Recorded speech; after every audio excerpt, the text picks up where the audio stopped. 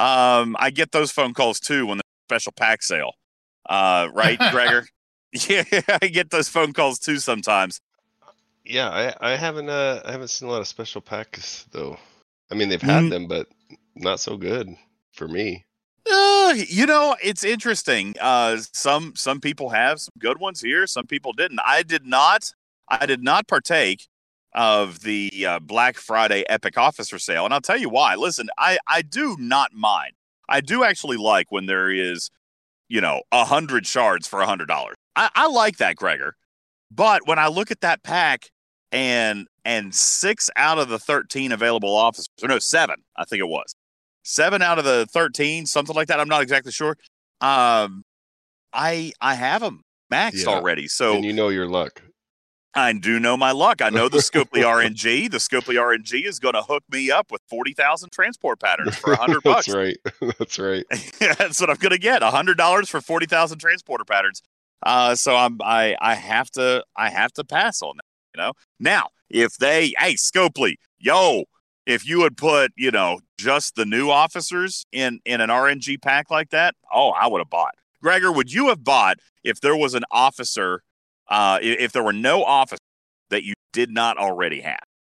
I would definitely consider it then. Oh, for sure. Yeah, Bubba, you? Absolutely. Yeah. The dilution there, just the mix of the old with the new, that ends up being a problem for me. We'll discuss more about that and other things here tonight. Good evening and welcome in, everybody. My name is Ultimate DJs, and you are talking turkey with Ultimate DJs, talking in cars with Ultimate DJs here tonight. And I know, Bubba, people would have really liked to have seen a studio show tonight, because it has been we canceled 2 shows, so it's been a week and a half since we've been in the studio. But again, the family time took precedent today, and here we are wrapping up our holiday week with me on the road, taking the boys back up to go back to school. Boo. Blah. Well, I don't think anyone would argue that that's not important. The more important thing. I mean, as much as people absolutely love the studio show, but yeah, no. It's just fun to be able to chat. It is good, and that's kind of what I wanted to do tonight, folks. Just kind of chill out, lay back, and have a conversation about a couple of things that have happened. Because there's been, crazy enough, Bubba, there's been a few ups and downs this week. For it to have been a holiday week, which was, I believe, by design, was actually supposed to be a little bit laid back. By design was supposed to be, nothing crazy mind-bending, just, sending 640 helps in 4 days, which I got to be honest with you. Now, I know, looking at that right off the top of your head, 640 helps sounds overwhelming. It sounds daunting. Got to be honest with you. I did do a bunch of donations, Bubba Joe, but I bet you if I'd spent enough time in the game, was it only 2 days? See, that's how I was going to say 2 days. Yeah. See, that's how much I've been paying attention this week. I thought the Thanksgiving thing lasted the whole thing. It lasts 4 days, but the helps initially, the 640 was the solo milestone you're talking about, right? That was 2 days. I got you. See, Bubba, I haven't been in the game. I'm going to be relying on you guys. Karkin, you're going to have to tell me everything that went into the game, because you're a super grinder. But you got punched in the gut this week. That was an interesting one, because the first day of it obviously was Thanksgiving Day, and no one was on. So, and it's a help one. So there was nothing else to make. It was mining that went with it. So there was nothing that was hurting anybody. So you had to find your own way to get helps for people to actually get hurt. So maybe if they were doing armadas or whatnot. But the next day was the first day of the Borg Barrett. So there was some helps there with the spending. So that covered a lot. But it was a lot of helps. It was. And I'll be honest with you, kind of like Dekix points out here. I raged at first, and then I did the donations and logged off for 24 hours. Best event day ever, in my opinion, and that's not sarcasm. I ain't gonna lie. I didn't do my donations until the second day, Bubba, because I wanted to see how far I would make it with helps. But like Dekix, I didn't spend a lot of time in the game. So, donations had an interesting aspect, because if you were high enough, then your contributions might have been cheap enough that you were actually making bank. I know some of our high-ups were getting billions of par back, so they could put all that bit back in and make a profit. But at my level, if I'd spent all that par, I would have made back like 1/20th of the par that I had put in. So I had to really contribute, with the helps and Latinum. Yeah, Savannah and Captain Planet agree with you. They were in your situation, Karkin. 1 billion in, 120 million out, didn't work out. On the other hand, you look at LA Ravager, who says, listen, it cost me 2 billion steel. I got 4 billion. It was a good return for me. So yeah, I guess it kind of depends on where you were. I did end up doing the donation route on day 2, on the second day, except I do have a heavy need for steel these days, so I did mine with Latinum. Gregor, I know that you've been crazy busy. I don't know, what was your life like this week? Did you get a little bit of a break from the hectic that is Gregor's life here the last 6 months? No, but I did get I got that Thanksgiving stuff done. I didn't actually this arc. I actually didn't get all the events done. So. Oh goodness, yeah, it is. Bubba, how did you fare with the helps? Oh, I just did donations. I was done in 15 minutes. Did you do yours with resources or did you do yours with Latinum? Resources. Did you really? Okay. And what did your ratio look like? What did you put in? What did you get out? I don't remember, DJ. I just to me, it's just easier to not have to worry about it. Like, I'm sure I did helps and I could have saved myself a little bit. But I wasn't even, when I get an event like that, I immediately go to contributions and do it. That way I'm done. Like I go through each of my events systematically and say, can I complete this event right now? Yes or no? And if I can, I do so. And if I can't, then I don't. I got you. And that makes sense. A lot of players did. And you know what? It makes me proud, Bubba. It makes me really proud when a lot of players, especially here in the Talking Trek community, a lot of players took a couple of minutes and mathed this out. Shinjo says, hey, this was a win for me. I put in about 600 million, got a couple of billion back. Andar put in 2 billion, got back 5 billion. So a lot of people had an opportunity to kind of go in and make some math out of it and make some profit, which was really, really good. So fantastic there. Gobbles says, I did all 640 helps. I got the maximum return, which, Gobbles, I would imagine that obviously took you some time and was probably, required a lot of screen time to mash that purple button 600 times. But nonetheless, you definitely increased your payout by not having a buy-in there. So real good. I did, by the way, see somebody. Also, Kept writes it in here. I had the helps done in 3 hours. That's wildly impressive. But you know what, guys? Not impossible. I ran into another player who claimed that she got hers done in about 5 or 6 hours. So it could be done, especially if you had a really big coordinated effort within your alliance just to go and trash Kumari's, I guess, Bubba Joe, if that's how you wanted to go about it. I am getting lazier in my veteran age here, Bubba Joe. I don't know if it's the same for you guys. Captain Mark, do you find yourself, as you progress your ops, do you find yourself getting lazier? Because I am kind of looking at these events kind of like Bubba Joe does, and I look for the easiest and fastest way to complete them. And I don't know if that's a good thing. I mean, I guess it is, but at the same time, can I just be blunt?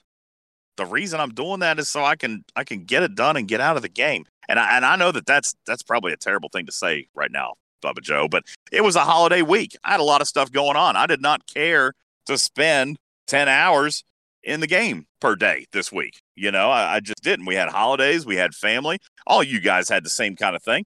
And even if you didn't want to take that much time out of the game, you got other things to do. You got other things that you can do. This was a relatively lighter event week and gave you guys an opportunity to catch up on some stuff if you wanted to. Prio says, you call it lazy, I call it efficient. Yeah, I guess efficient, but look, I spent Latinum. to do my helps. I spent Latinum to do that, and that's probably a waste. But I look at it, Bubba Joe. I have been very frugal with my Latinum, extremely frugal with my Latinum, to the point where I had like 800,000 or 900,000 of it. And I know you're going to say, that's it, because I know you got millions. All right, but where are we going to use this stuff? I eventually get to the point, Bubba, where I'm like, my God, if I don't use it, why do I have it? So I just been starting to punch a button. I don't know. So for me, Latinum is invaluable, whether it's converting for common or speed ups. When we're measuring times of things in, years sometimes before research, but I can't bring myself to use Latinum on for the Alliance. I call it. Maybe I'm just not thinking of the Alliance first, but to me, Latinum is far too valuable for commons and speed ups. See, that's really interesting. That's interesting. It's a low amount to contribute comparatively for everything else. But it is. You're right, Karkin. But you know what? You think about this, all right? And this actually demonstrates something that I did actually, crazy enough, wanted to talk about tonight, is that this game is almost like a swing of the pendulum.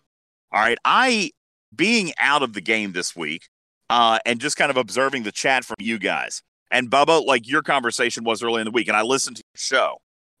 Your pre-Thanksgiving show about rewards. And I listened to some of the ops levels of people who said the rewards were insane. And then I compared that with some of the notes that I had, like with you and Big Country and Fog on 15. And I'm like, what's the disconnect here? Because I feel like there is a swinging pendulum. Now, you mentioned that Latinum is invaluable to you for speed ups, right? For speed ups. Yes. And you know what? Latinum is also very, very important to, I would say, probably late 20s through the 30s, even through 39. Latinum is really, really important because you have a lot of research. You have a lot of stuff, buildings and research. You got a lot of stuff you got to do. So speed ups are really, really important there. Okay. Right now, where I am, 41, I got crazy, Bubba. I got Latinum coming out of my ears. Because if I buy one pack, I'm getting getting 150, 200,000 of it. And I guess just because I have never used it very willy-nilly, got a bunch of it banked up to the point where coming into the SELA auctions this month, I had 1 million. Coming into the SELA auctions. Now, we can talk about this, Bubba, because we never did. On the very first show after the SELA auction, we didn't talk about it. And then we haven't done a show since then. Talk about tonight. Captain Bull says, this is the first time speed ups in Latinum have actually become an issue for me. Why? And he speculates because the resources are flowing and I'm pushing ops. It's opening up a bunch of research. It's opening up a bunch of buildings. It's opening up a bunch of commons. All right. Or the need for common materials. All right. Shinjo says, I've gone from 1.2 million Latinum to 600,000 since the Picard auction to now. It's roughly 5-6 months now. All right. So absolutely a really interesting change in reliance on certain resources that are in the game.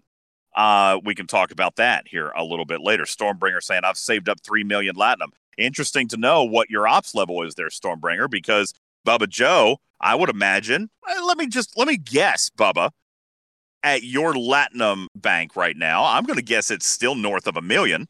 I would think, right? Yes. Yet you use it every single day. Every single day. If you did not replace it with pack purchase, would you run out? Yes. I probably use 100,000 Latinum a day. Whoa! Seriously? Yeah. Dang. That's a lot. That's a lot of Latinum. Goodness gracious me, oh my.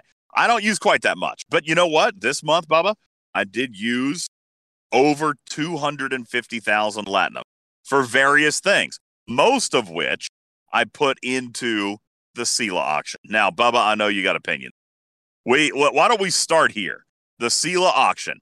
Let me ask. Now, when we broke the news when we told you guys they were going to shift to XP spend, there was some grumbling. There was some grumbling from me. There was some grumbling from Bubba. There was some grumbling from a handful of players. But ultimately, the vote came in and did not swing in our favor.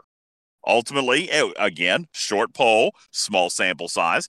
But we had about 500 players vote on that thing. All right. Bubba Joe, overwhelmingly, as we were told, a landslide 2-1.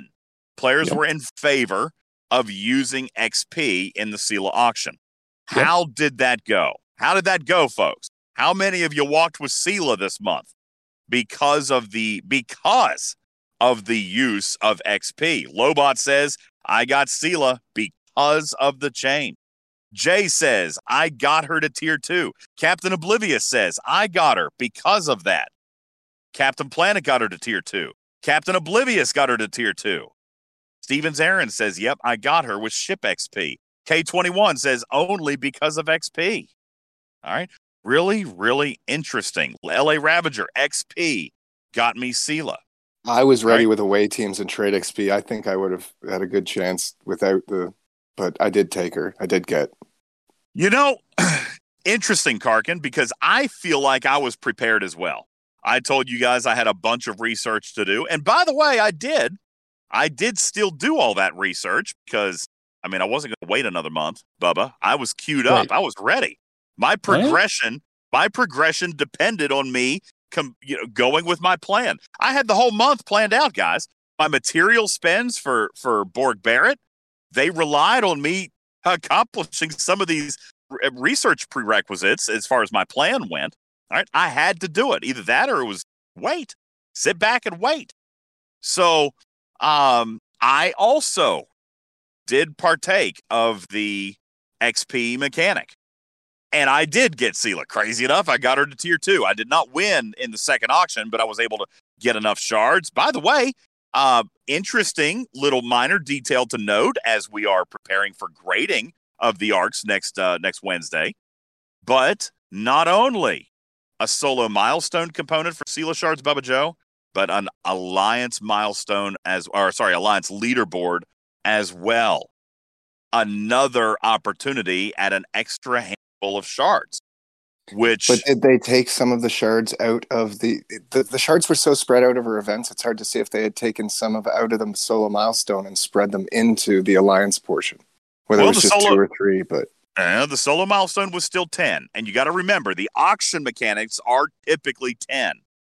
Okay, they were typically 10. Now with Borg Barrett, they were spread out more, and we got more officer shards and various types of SMS. But typically, those paired SMSs with the auction have still consistently, for the most part, been 10. Now, I do remember that there was one from Picard that I think had 20. But his variable is off because he has a higher to grass, so they were percentage of. But the milestones were also scaled. And I think there was one other one. Actually, I think it was for Borg 3, Borg Chapring. I think she had one that had more than 10, but it's scaled upward as well. Plus, it had the tribble. So I just thought, on the surface, Bubba, I actually praise the idea because it's just another opportunity at another small handful of shards. I think that, again, I talk about diversity in spend. I talk about diversity in events. And I think having that ALB, which, by the way, went 50 alliances deep, even if you were in 50th place, I think you picked up, 2 shards? So, these epic shards, I feel like every single one of them is kind of important. And for an alliance leaderboard that went 50 alliances deep to have an opportunity at a couple of extra shards, Bubba, I looked at that as a positive move. Even though the auction itself, again, was praised by, the majority of players. But despite the debacle with XP being introduced so late, the ALB, I think, was a good move. What are your thoughts? So I get it, right? People have been saving their XP, whether it's officer XP or ship XP, for so long, and they were desperate to want to use it. And so I think that drove the results. But I don't think that, again, I can't imagine that there was a bracket where somebody was able to use in a competitive bracket. I'm not saying if there were only 4 people in your bracket or something like that you could have used Trade XP to score. But in a competitive bracket, I can't imagine that anyone could have possibly had enough Trade XP to be relevant against those other 2. And so the problem still comes down to that the points were imbalanced. Right now, maybe if Trade XP was 1,000 per point instead of 100, maybe it becomes, or 500 per point instead of 100. Maybe there's some balance there, but that was my problem, is that that basically they took all of the other scoring mechanics and said, well, we're going to have them here because we said we were going to have them here, but they're not actually going to be relevant against Ship XP and Officer XP. I agree. I know that they said that they were going to try to weight them. And listen, on the surface, if you just looked at the point multipliers, then they were weighted heavy. Okay. But what Scopely fails to understand, Bubba, is kind of what you predicted. And what I did. I spent 200,000 Latinum for this event. Yep. Okay. I spent 200,000 Latinum for Seela this month. And not, again, just because it was part of my plan. And when they did introduce XP, I mean, let's face it, we haven't had a true domination auction since Data. All right? Correct. TNG Arc 1, folks. We have not had a true domination auction. So a lot of you guys have been making progression on ships. Maybe you've tiered a minor here or there. Maybe you had a couple of Stellai, Stellas, plural, whatever, Stellar. You had a couple of those, perhaps. Perhaps, maybe, Bubba Joe, you had tiered up a couple of level 26 ships and hadn't taken them out to grind the XP yet, for your scrapyard. That is what I relied on. I relied on a couple of level 26 ships that I hadn't yet, leveled up and that I had tiered up because I want to get them scrapper. I had a couple of Stellas that I could do some work on. I had, I think, probably 5 or 10 levels of a minor. Oh, I had several levels of my Meridian. Crazy how much faster that thing's going now. I tiered it, Bubba, but I never leveled it. Because why? I would save it.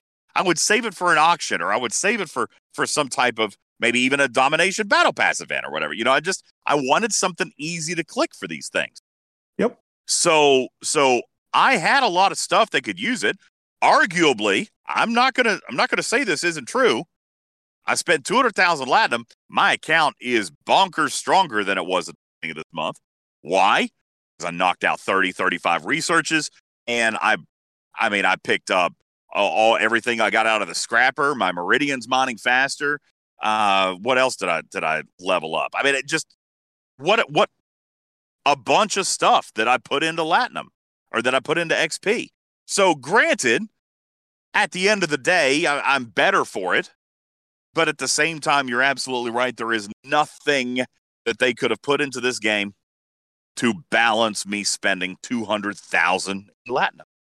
Right. Absolutely nothing. Even if Trade XP was 1,000 points per Trade XP spent, I still would have blown it out of the water.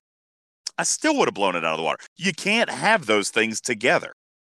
Right. And if you're a little higher in the 40s, right, if you say were competing against people that had a, tier 7 or 8 Franklin A that they had just gotten the next tier of, and they were leveling it up, that's way more XP that people are going to be able to spend than anything else that they, it's way more than you get from the G3 ships.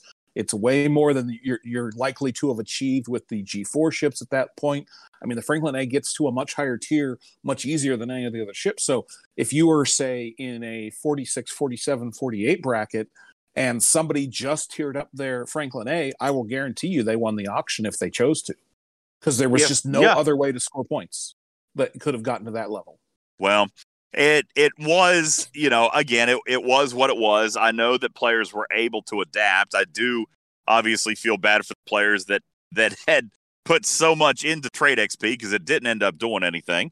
But, most of those players probably still did, Bubba Joe, have opportunity to spend XP and ended up getting Seela. Now, I know a lot of players even was able, Bubba Joe, to get Seela to tier 2.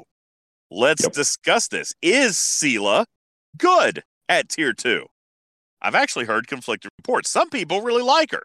And I'll tell you where people are liking her. People are liking her as long as their opponent is not running Khan. Okay? Khan will tear her up. Khan will tear her up, okay? If you're going against a max Khan, all right? So that's not anything, that you would want to use just yet, unless you're not going up against Khan. All right. At what point would a Seela tier beat Khan? Like what level? How does she level up? I know she's at 3% at tier 2. So does she go then 5, 4, 8, 4? 10? No. She goes up to 6. It's 3, 4, 5, 2, 3, 4, 5, 6. So just 1%. Okay. So she just passes him. Okay. Now, Jay, you know what? Good idea. I hadn't considered this, and Jay is absolutely right. Khan depends on you firing. Okay? Right? Pretty sure? Or is it getting hit? Getting hit. Taking a hit. Getting hit. So, Jay, I'd have to think about this. Jay says I use Seela against a Max Khan in base defense, wrecks it. Now, let's think about this mathematically for a second, Bubba Joe. If Khan procs when he gets hit, Seela procs when she throws a shot, right? Mm-hmm. How would Seela wreck Khan in that scenario? Seems like you're taking a lot more shots than you would be giving. I mean, if you're attacking a base, you're taking way more shots than you would be giving. And by the way, we should talk about this because I discovered this past week, Bubba Joe, that this is not common knowledge. Let me drop a truth bomb on you guys. Have you guys ever looked at Khan? Have you guys ever looked at Khan and wondered, because his ability, right, significantly decreases your opponent's mitigation. You're attacking a base. Have you ever seen that? Has anybody wondered about that? Significantly decreases. Bubba, do you know what that number is? It says drastically decreases. Drastically. Yes. Drastically reduces mitigation. Kel says 15%. That could be the net number. But do you want to know what it's coded as? I didn't realize that Khan's been in the game for 2.5 years. Bubba Joe, mathematically, this card has the following effect. Khan drastically decreases your opponent's mitigation when attacking a base. That number is a 1,000% reduction to your opponent's base mitigation stats. All right? That's pretty good. 1,000%. All right? Captain Oblivious says, why wouldn't they just put the number instead of saying drastically? I don't know. Maybe they didn't want to tell anybody that they were using something as powerful as 1,000%. Guys, this is why Khan still kind of pretty much does remain one of the ultimate base cracking crews. I mean, there's very little opportunity for your opponent's mitigation, for the base's mitigation to be very high. Khan's pretty significant. Now, Kel says it only ends up being 15%. I mean, 15% mitigation is a lot with one officer. Then you've got your defensive bonus. Maybe you're targeting ships, or you're using an anti-piercing or a piercing officer or something like that. I mean, it's pretty significant. Couldn't you only know the net if you knew the opponent? Because his is going to be different. So whoever you go up against is. That's true. And so it is going to be different, for everybody that you hit. But yeah, 1,000%. All right. Yeah, Goat Bear just told you 1,000%. All right. Oh, Joaquin. Here, let me take a look. I never paid attention to him. His is similar, but in reverse. He adds mitigation, a large amount. I was going to ask what his actual number was. I've never paid attention because I've not used it, but I'll find out for you. Very easy. I can find out for you. I'll let you know tomorrow. All right. 50% chance of greatly increasing, not drastically, Bubba. So I bet it's not going to be 1,000. It'd be like 600 or something. I think he would, and he'd still max you. I think he maxes you out at your mitigation, the 72 for the whatever, how many rounds? 2 rounds? Dark Lord, remember that Khan is a drastic reduction to opponent's mitigation, but if I'm not mistaken, his is a proc chance. Okay, it's a 50% chance of doing that. So synergy increases odds of the proc, it doesn't impact the ability. Okay. And Hugo kind of has it right. Okay. Hugo kind of has it right. Con is so potent that it actually, here's why this conversation happened, Bubba Joe. Because we were investigating deeply. We were investigating the problem with the Empress Georgiou and the TOS Kirk and territories mitigation and defense and all that stuff. All right. If you guys run Con and he procs, and you look at the mitigation for that round, it is below the actual game's supposed possible minimum mitigation. Below it. All right. So interesting math there. Well, K21 says that. Oh, I see. Okay, you're talking about. I am in the car, so I'm not going to be able to keep an eye on the stage. If Stevens, Aaron, or Kark can keep an eye on that. Jay wants to talk a little bit about Seela and why she's so potent against Con, and I think that'd be a great conversation. Jay, I'd like to welcome you to the stage and invite you up to talk a little bit about Seela, and then we'll move on. Captain Oblivious says, isn't there a mitigation floor, though? Yes, there is. And Con, the only officer in the game who can ignore it. All right. And Hugo knows the math on it. Ripper knows the math on it. It's complicated, but 1,000% reduction is actually enough to put the base in negative mitigation, which is why you can get below the game's technical bottom end. Do we have Jay? Don't have Jay yet. I can't pull him up myself, but I can discuss why he how he figures Seela could soften Con. But until you get them to an equal point, it's only going to be a delay of the number of rounds until he's actually critting you every single time. However, if your rounds are short, maybe you're extending or delaying that continual crit effect for a few rounds. And could it also affect who goes first? Like if his crit doesn't activate or Seela activates first, then that first round of crit is you know what I mean? Oh, right now you'd still have a base crit that she could lower. So would the activation time of their abilities matter? There's always the 12%. Now you're right. Con takes a little bit of time to build up. And Bubba, I would imagine, of course, it's probably been a little while since Gregor cracked bases. But listen, attacking a base doesn't go 10 rounds, guys. Usually goes like 3, 2, 3, 4, maybe. Okay. When you're attacking a base, it's not with Con for his office ability, folks. It's with, that helps, okay, because you're taking shots from all the docks and all the ships. So he's building super fast, Karkin. All right. So I don't know that Con needs as much time to get charged up in a base attack because doesn't that even more so negate Seela's effect? If she's only activating from one ship, shooting him and lowering it 3 times? Con's gaining super yeah. That's what I'm saying. Now, Jay, listen, I sent you an invite. He was just up here. I don't know where he went. I'll send it to you again. Jay, click on the green bar and come on up because I'm curious to hear this. I have not tested her. Okay, I've got her. Haven't put her on a ship the first time. But again, I haven't been in the game a whole lot. So, Jay, we'll try to dash.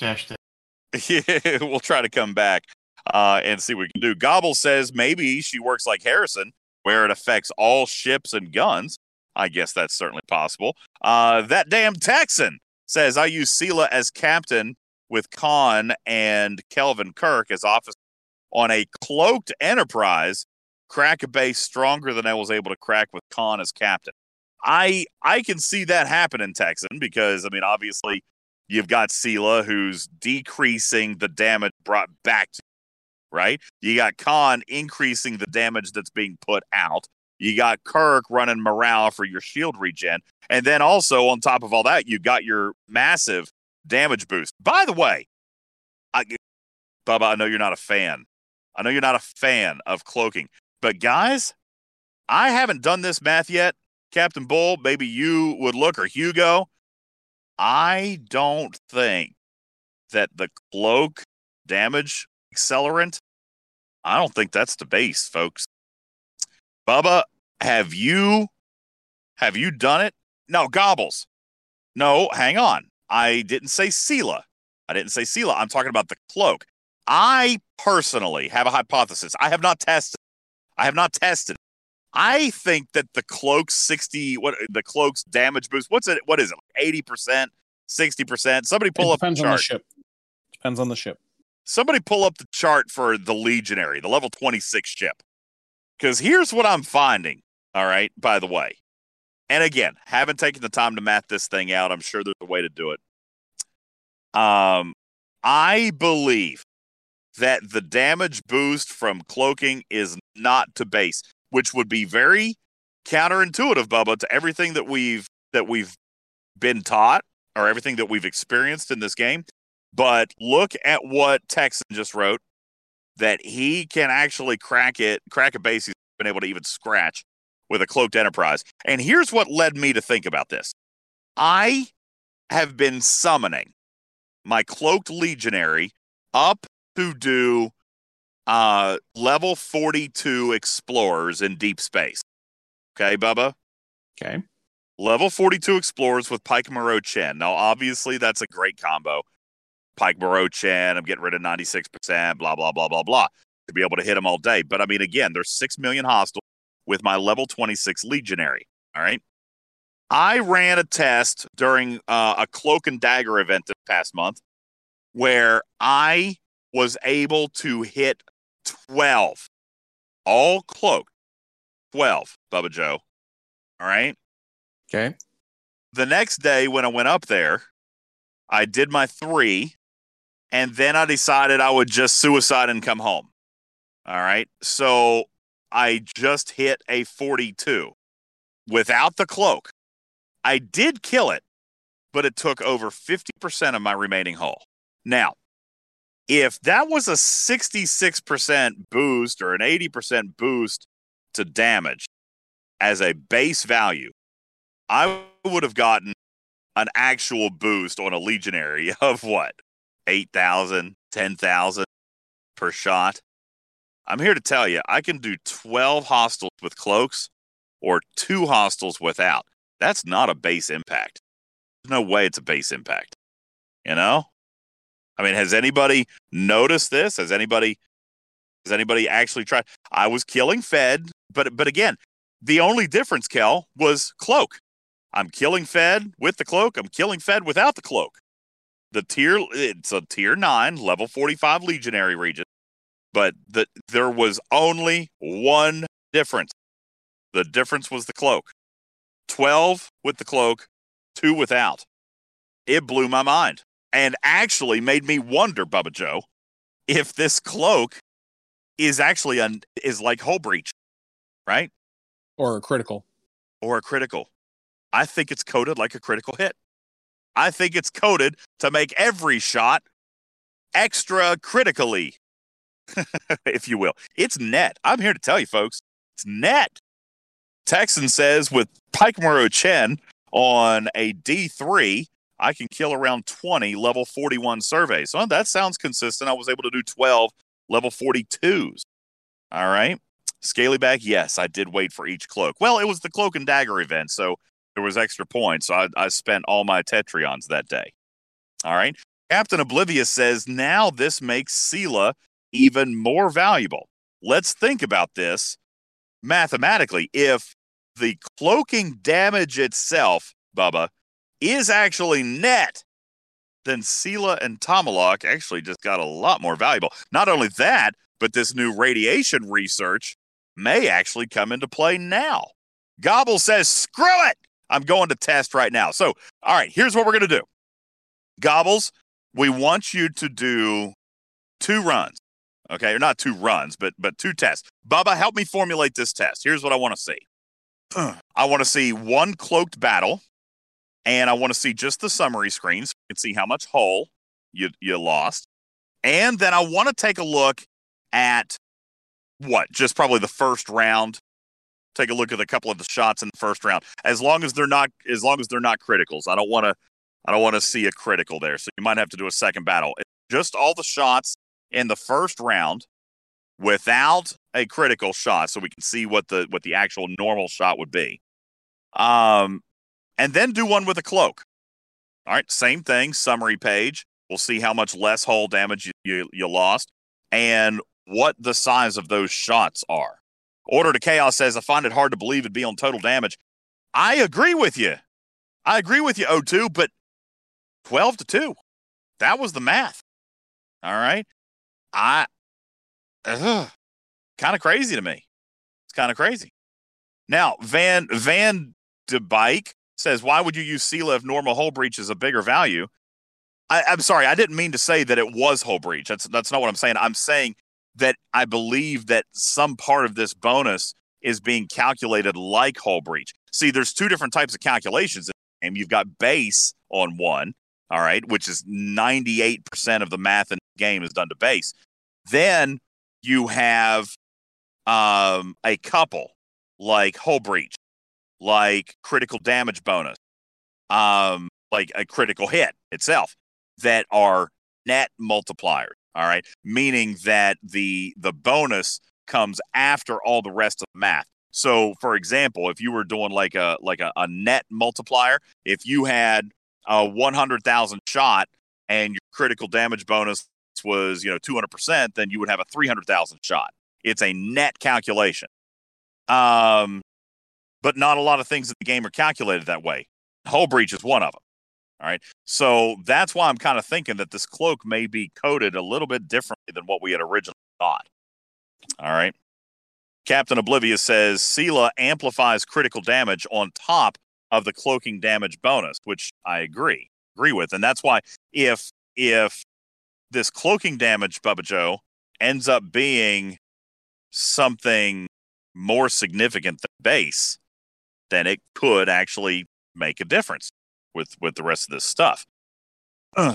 Van de Bike says, so would hull breach, and I get that. I'm not arguing that, but most people don't use traditional hull breach on a hostile grinding crew unless you're Bubba Joe and you got to go up and start hitting 50 plus. I'm actually not using hull breach. Well, I mean, whether it be hull breach or not, you're using different abilities up there. It's correct. Not just Pike Moreau Chen. What's interesting is the crew that I have found most effective for the ships that I have. And again, I loved the conversation with Ska, but, I don't have Ska's ships, so I can't do the same things that he's doing.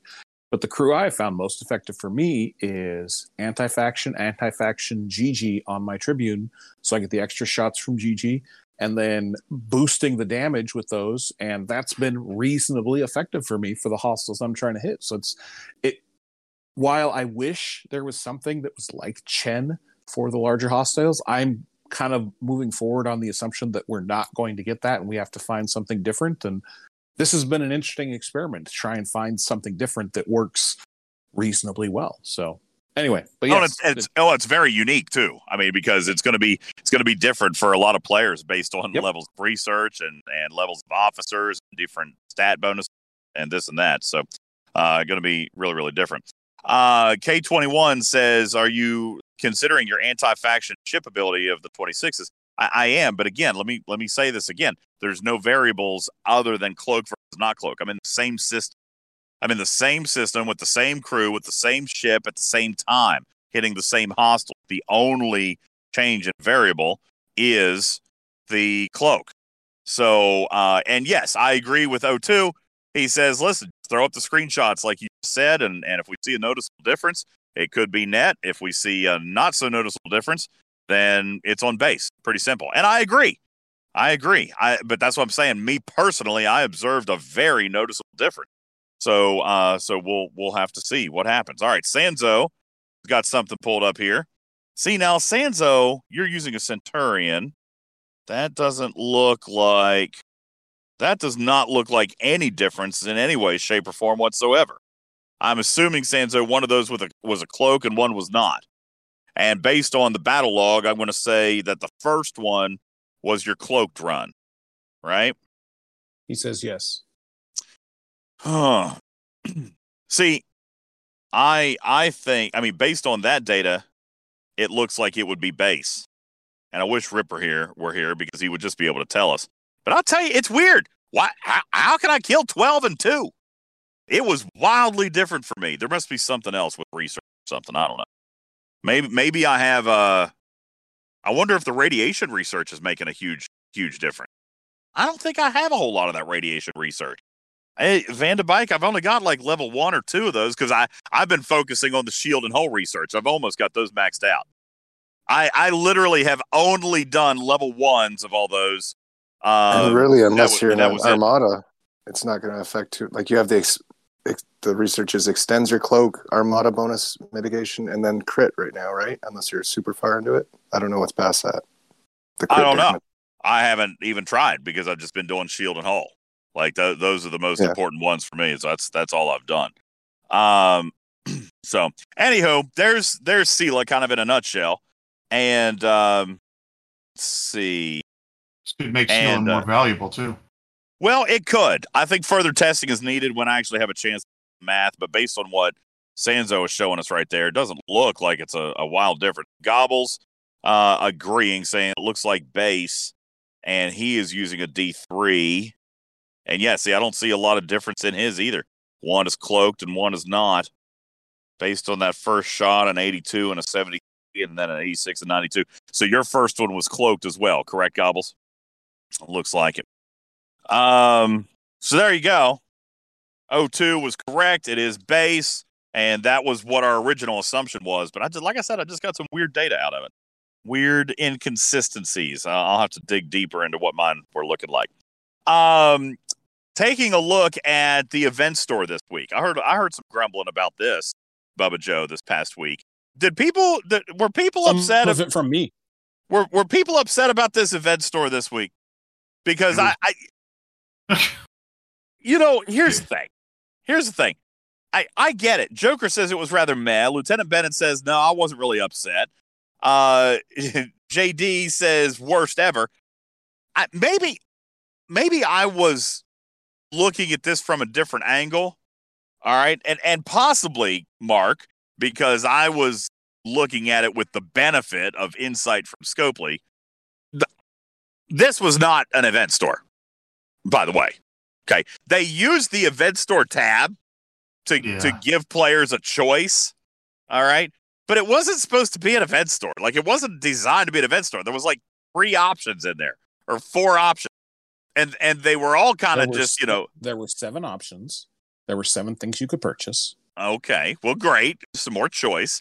And 4 of them were officers that were core day 1 officers in the game, which nobody past 39 probably needs. Right? So, that cuts down on your choice.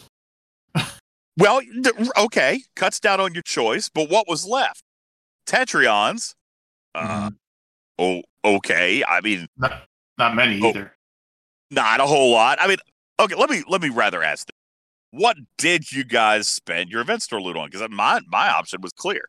I look at the available options. I bought faction credits. That's what I did. Faction credits. I bought faction credits. I just want to go on the record with this, and this is not official from Scopely, but I really was surprised to see people really kind of disheartened by this. Guys, this was a Thanksgiving event that, mainly helps and a few armadas and killing some hostiles and an alliance milestone and things like that. It wasn't super engaging. It was kind of the layback event, despite the 640 helps. It was kind of a layback event, Bubba. When you and I were discussing, I kind of said, listen, this is kind of designed to be relatively simple, take your mind off the game, spend some time with your families, go cook some turkey, and here are some options at your rewards. Now, anytime that we've had options with rewards, they have typically used the event store tab. But clearly, this was not a 250,000 loot with 50 options worth of event store. I know that they use the event store tab, but this was not an event store. And I don't. Yeah, where else do you put it? I think what Scopely's intent was, hey, here, you do have a choice, but it's not like, it's not an event store. Here you can choose some Klingon or some Romulan stuff and have at it. Because the alternative would have been, here is the milestone gift, right? That would have been the alternative. Just like any normal event, here are the milestones, here's your chest, and here's the gift.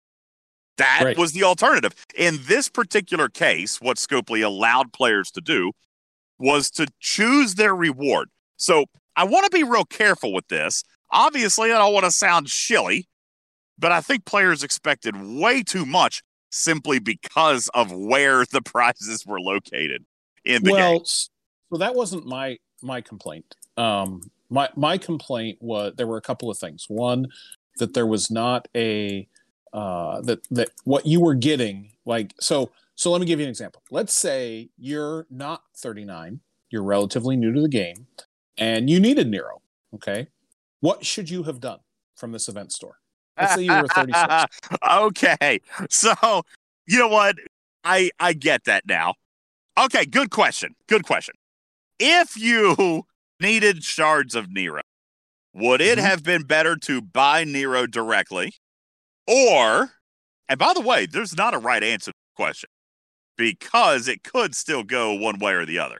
But if you needed Nero, you could have bought the Nero shards directly, or you could have bought the credits. And then the credits would have translated into recruit tokens. And then the recruit tokens, the faction recruit tokens, by the way, the faction recruit tokens would have translated into one of 10 officers. All right, with Nero being there, and then Livis and basically Nero's crew being in there. Okay, right. So I did not math this thing out. How many faction credits could you have gotten? I think I got all 5. Right. Okay, let me rephrase. How many Nero shards could you have bought the same amount of loot that it would have taken to buy 5 of the faction credit? Well, I don't. Were the faction credits ops dependent? See, I don't know. I think mine was got a little over 9,000 for 5 chests. Okay, that sounds about right because I think mine was 1,500 and something. So, and I pulled 5 chests, so that would have been 3, 6, 75, 7,800. 1250 is how many credits I get in my chest for the Klingon. Okay, Mishra knows what I'm after. 750 faction recruit credits or faction credits for 7,500 loot, or 1 Nero shard at 4,500 loot. So if you take that 750 credits and you buy faction recruit tokens with it, you would have gotten, if you are locked at 10 million rep, you would have gotten 6,000 faction recruit tokens. Oh yeah, well then it's a no-brainer. It's a no-brainer because you definitely would have gotten more than 1 Nero shard there. Yep. Okay. All right. I'll go with that. So they put Nero in, and they put faction recruits. Now, if a player had recognized this early, or if we had done a show on it earlier, we probably could have recognized this earlier and maybe warned players about the proper way to spend in there. But if you did get direct Nero shards, you probably cost yourself. It wasn't as efficient. Is that your complaint? Is that it wasn't, they didn't offer balanced rewards? So my first complaint is, why are we still offering Nero and Gorkon shards, right? I get it. They've been around for 3 years. There's multiple avenues to get those officers. I would have much rather seen a different set of officers than those two. Like, just, Nero's not been in the arc, right? He's not thematically. He just is a Romulan person that you could have in here. I would have much preferred to see Honor Guard Worf, although I understand there's a premium on him, but you price him at a premium then. So my first complaint is that it's those particular officers. But my second complaint is, well, if I had to have those officers, price Nero and Gorkon accordingly. These officers have 8 billion avenues to acquire them. Make them cheaper, right? You can make them a different price than the others because there's a billion ways to get them. Okay. With an offering that doesn't come around very often. I mean, these are holiday events or holiday offerings. They're not. Obviously, I'm trying to get away from saying it's an event because obviously it wasn't. But the rewards for this holiday offering, if it's going to be like it is the few times out of the year, shouldn't it have items that are not as easy to get? So I totally agree with Bubba on that. It should have items that aren't readily available because they are sporadically available in the game. I can see that philosophy. I totally can. And that, by the way, was feedback that was sent even without my input. Snake Eyes, had that on lock, as well as moderators and the other content creators. They all said the same thing you guys are saying, like, why these offices, right?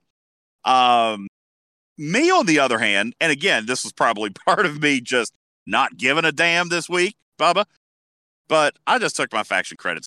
You know what I'm saying? Like, I spent very little time in the game, and I just took my faction credits, and I didn't think much about it. To me, it was a gimme. It was clearly not an actual event store. It was just a reward. And in this particular case, they gave me the option to choose, either Romulan or Klingon faction credits or Tetrions if I, in fact, wanted that. And by the way, the Tetrions, while they weren't super cheap, they do carry a little bit of value for some players. Yep. Okay, here's a scenario where the Tetrions would be good. We have complained, right, that there's not enough Tetrions sourced in the game for you to do your big daily every single day. Except, at least so far. All right, and by the way, I'm only doing it with a level 26 ship. I'm not doing it. I know that the bigger ships are more expensive. I've been doing it with a level 26 ship. I haven't yet not done my big daily because of what's been in the battle pass and what's been in event rewards and things like that. I've been able to do them every single day, both of them. So, and then players who maybe bought a cloaking pack had extra Tetrions. But if you wanted to focus on that research, and by the way, I'm here to tell you, at least the ablative shields and the ablative hull, or whatever those two are called, in the second column, those are stupid good researches, folks. Stupid good researches. The hull points and the shield points, they do not require cloaking. They have no dependencies whatsoever. They are straight up great researches added to base for all ships. All right. If you go back to when the Outlaw tree was released, what was Gregor? Is Gregor still here? Because I remember having this conversation. Gregor had to bounce out of here. Bubba Joe. Oh, Handy. What's up? Welcome to the stage. You may remember, Captain Mark, you may remember when we were looking at the Outlaw tree at the very beginning, before anybody even started it, tree was introduced. We quickly identified two of the researches that were better than anything else in that tree early on. What was it? Hull and shield. Hull and shield. Absolutely. All right. Hull and shield. It affects every ship in the game. All right. It affects every ship in the game, no matter what you're doing, no matter what ship it is, minor or warship, battleship or interceptor, doesn't matter. It was a straight up base boost to shield and hull. We identified those as being some of the best researches in the entire Outlaw. Now, you've got these new researches here doing the exact same thing, but they require Tetrion radiation. The Tetrion radiation is essentially gated behind these dailies. Okay? As far as I'm aware, you can't buy it. Actually, I guess that's not true. I think you can buy it. But, okay, approaching it from a grinder's perspective, from a free-to-play perspective, we know that we can do the small daily every single day. The big daily, mathematically, what did we figure out, Captain Mark? You can do it 5 out of 6 days, I think is what it was, or maybe 5 out of 6 days. You would be able to do it if you completely only relied on the income from the daily chest. All right. This particular option in this Thanksgiving event store, shoot me. All right. Ah. This particular option would have given players the option to do their big daily a couple of extra days. And that big daily, as a result of getting the free prime in the battle pass this month, in the paid battle pass, that is. So the included prime, rephrase, the $20 prime that you got included with your $20 battle pass, that is giving you enough research or giving you enough radiation to go in and complete these researches. Guys, I did not buy any radiation. Didn't buy any radiation, didn't buy any Tetrion. I've got that shield and hull research to level 8, both of them. Completely free. And I haven't missed my big daily yet because of what's been awarded in events this month. So don't be so quick to write off those Tetrions in the event store. I'm not saying you should. They are expensive. I'm not saying you should, but would give you the capability, Bubba Joe, of probably picking up an extra, 450 radiation over the course of, say, a month. And that's enough for 2 or 3 levels of that research. So it wasn't a worthless option. On the other hand, you may be a player that doesn't have Nero maxed out. Maybe you did go the faction fruit chest option. Maybe you did want to pick up some Nero shards or some Gorkon shards. Listen, Nero after this month is better than he's ever been. Gorkon has always been great because of Hull Breach. So I looked at this simply not as an store, but just simply, here are a couple of options at your rewards. Choose your rewards. And for that, it just didn't work me up, especially because the rewards were mediocre. They weren't, game breaking, but I also didn't have to do a heck of a lot for it. There was no leaderboard for that. It was mostly just milestones, and not to mention all of those milestones had their own payout. And those payouts, Bubba, were very resource rich. The individual events where you earned that quote unquote Thanksgiving loot, they also had other rewards. It wasn't like, you go back to a normal event store month. What's the number one complaint we have in a normal event store month, Bubba Joe? We don't get any resources. It's all event store loot. You got it. That was not the case for the Thanksgiving event. No. And that's very noticeable. It was nice.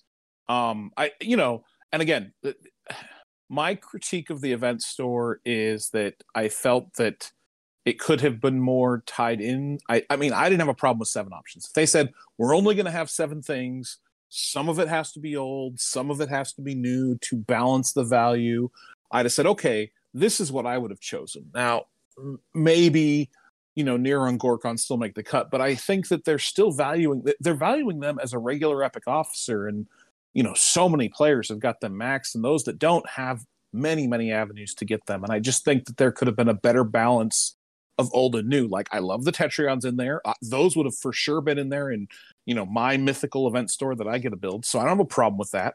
I also would have included radiation. It would have been at a premium, at least giving players that option. I think that one of the new officers, right, again, at a premium, I think that it provides players a choice as opposed to where the rest of us kind of ended up, which was, I'll just take my faction credits and run. Which is what I did, right. and I didn't give a whole lot of thought to it because, granted, I know that thematically, and by the way, it's completely acknowledged. I'm not dismissing it in any way, shape, or form. I don't disagree. But one of the big things that has been an overarching piece of feedback that I have heard and Scopely has heard this month is players are overwhelmingly satisfied. Not even satisfied. Probably, if you're looking at it from Karkin's perspective, on the 5-point grading scale, very satisfied or highly satisfied with payouts this month.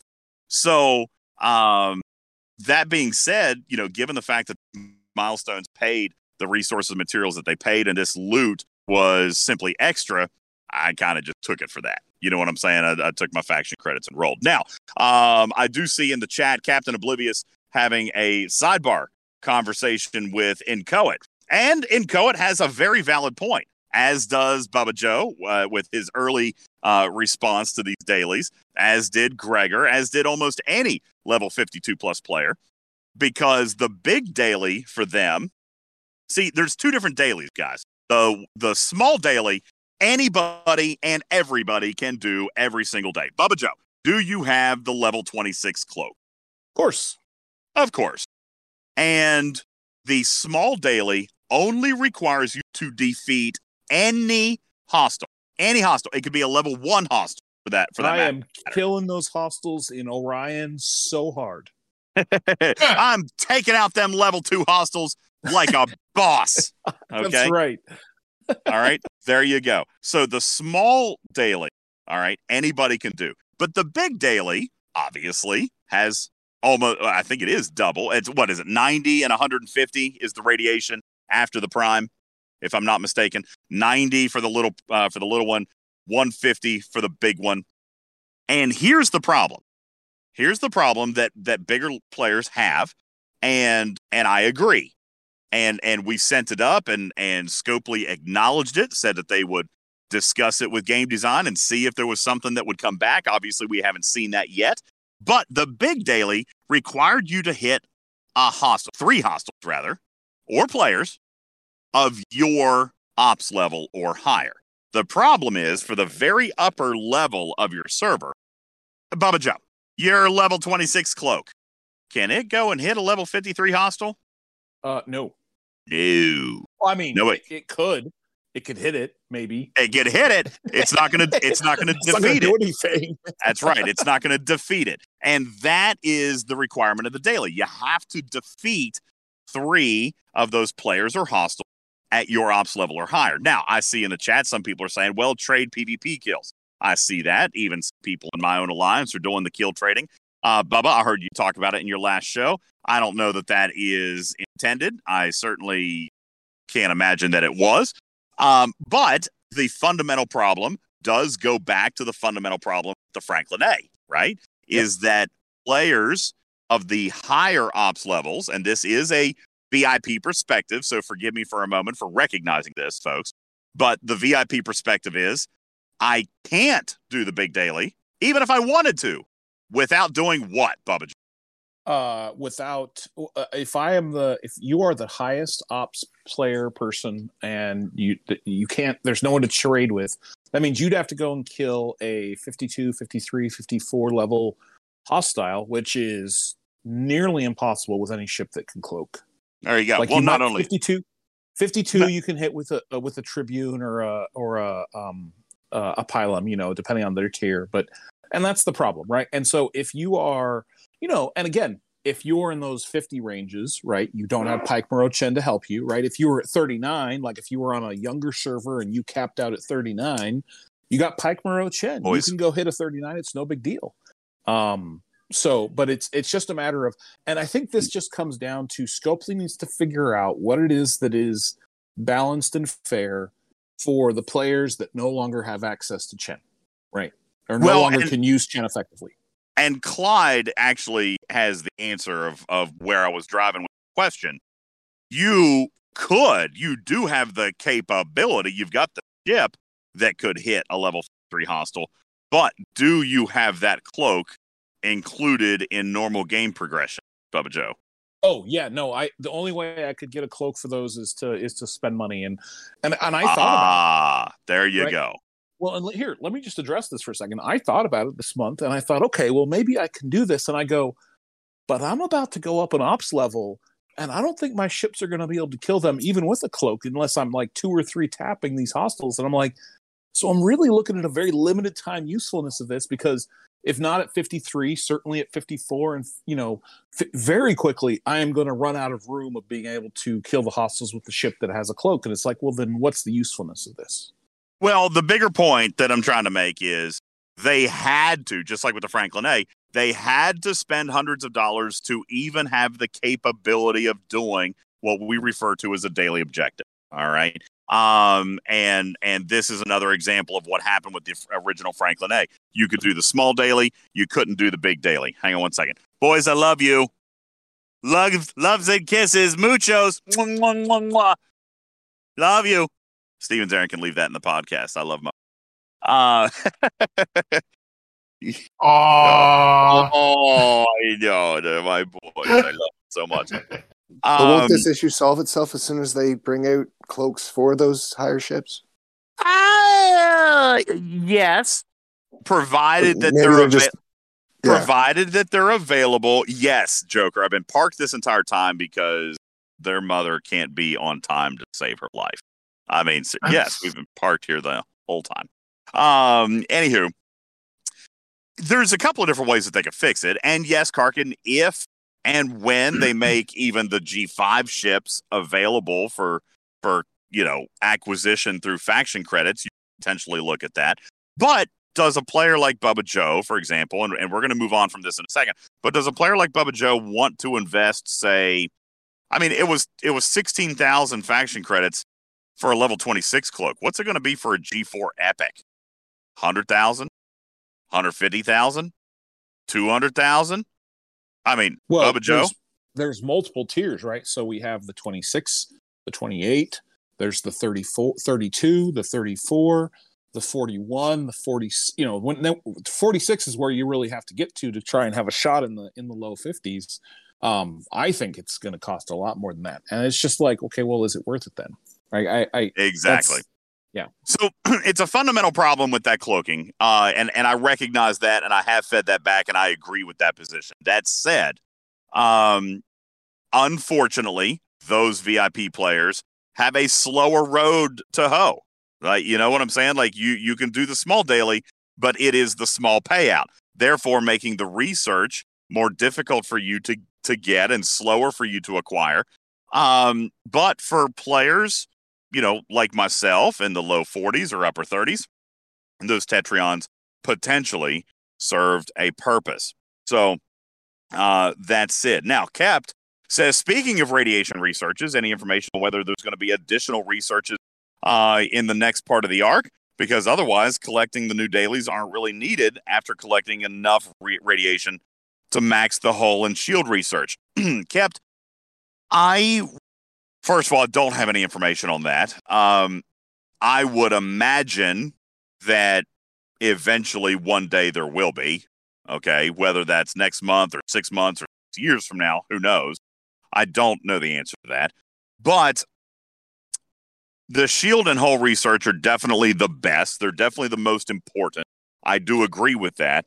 But if you're doing those daily, and if you're getting that material, you might as well do the other stuff. You know, because eventually, maybe, possibly, you are going to run into a scenario. There's going to be an event, Bubba Joe, just like there was this month, although not that many. But there'll be an event that requires you to cloak. All right? And that research is only going to help. It's only going to help you finish it easier, maybe cheaper, maybe with less damage, maybe. I don't think I would say don't do the research. All right? I think I would say to those VIP players, you know, don't freak out about it. Obviously, it's going to be slower for you, which is not fair. Agreed. But it still can be done, and the researches are not game-breaking. You know, so except for the shield and hull, which definitely focused. That said, you know, that feedback has been sent up. Shorts says, yeah, and Fed players kind of screwed. No, Shorts. I cannot in good faith sit here and say the Federation players have been screwed when they've literally owned the last 18 months of the game. I just can't. I can't do it, Bubba Joe.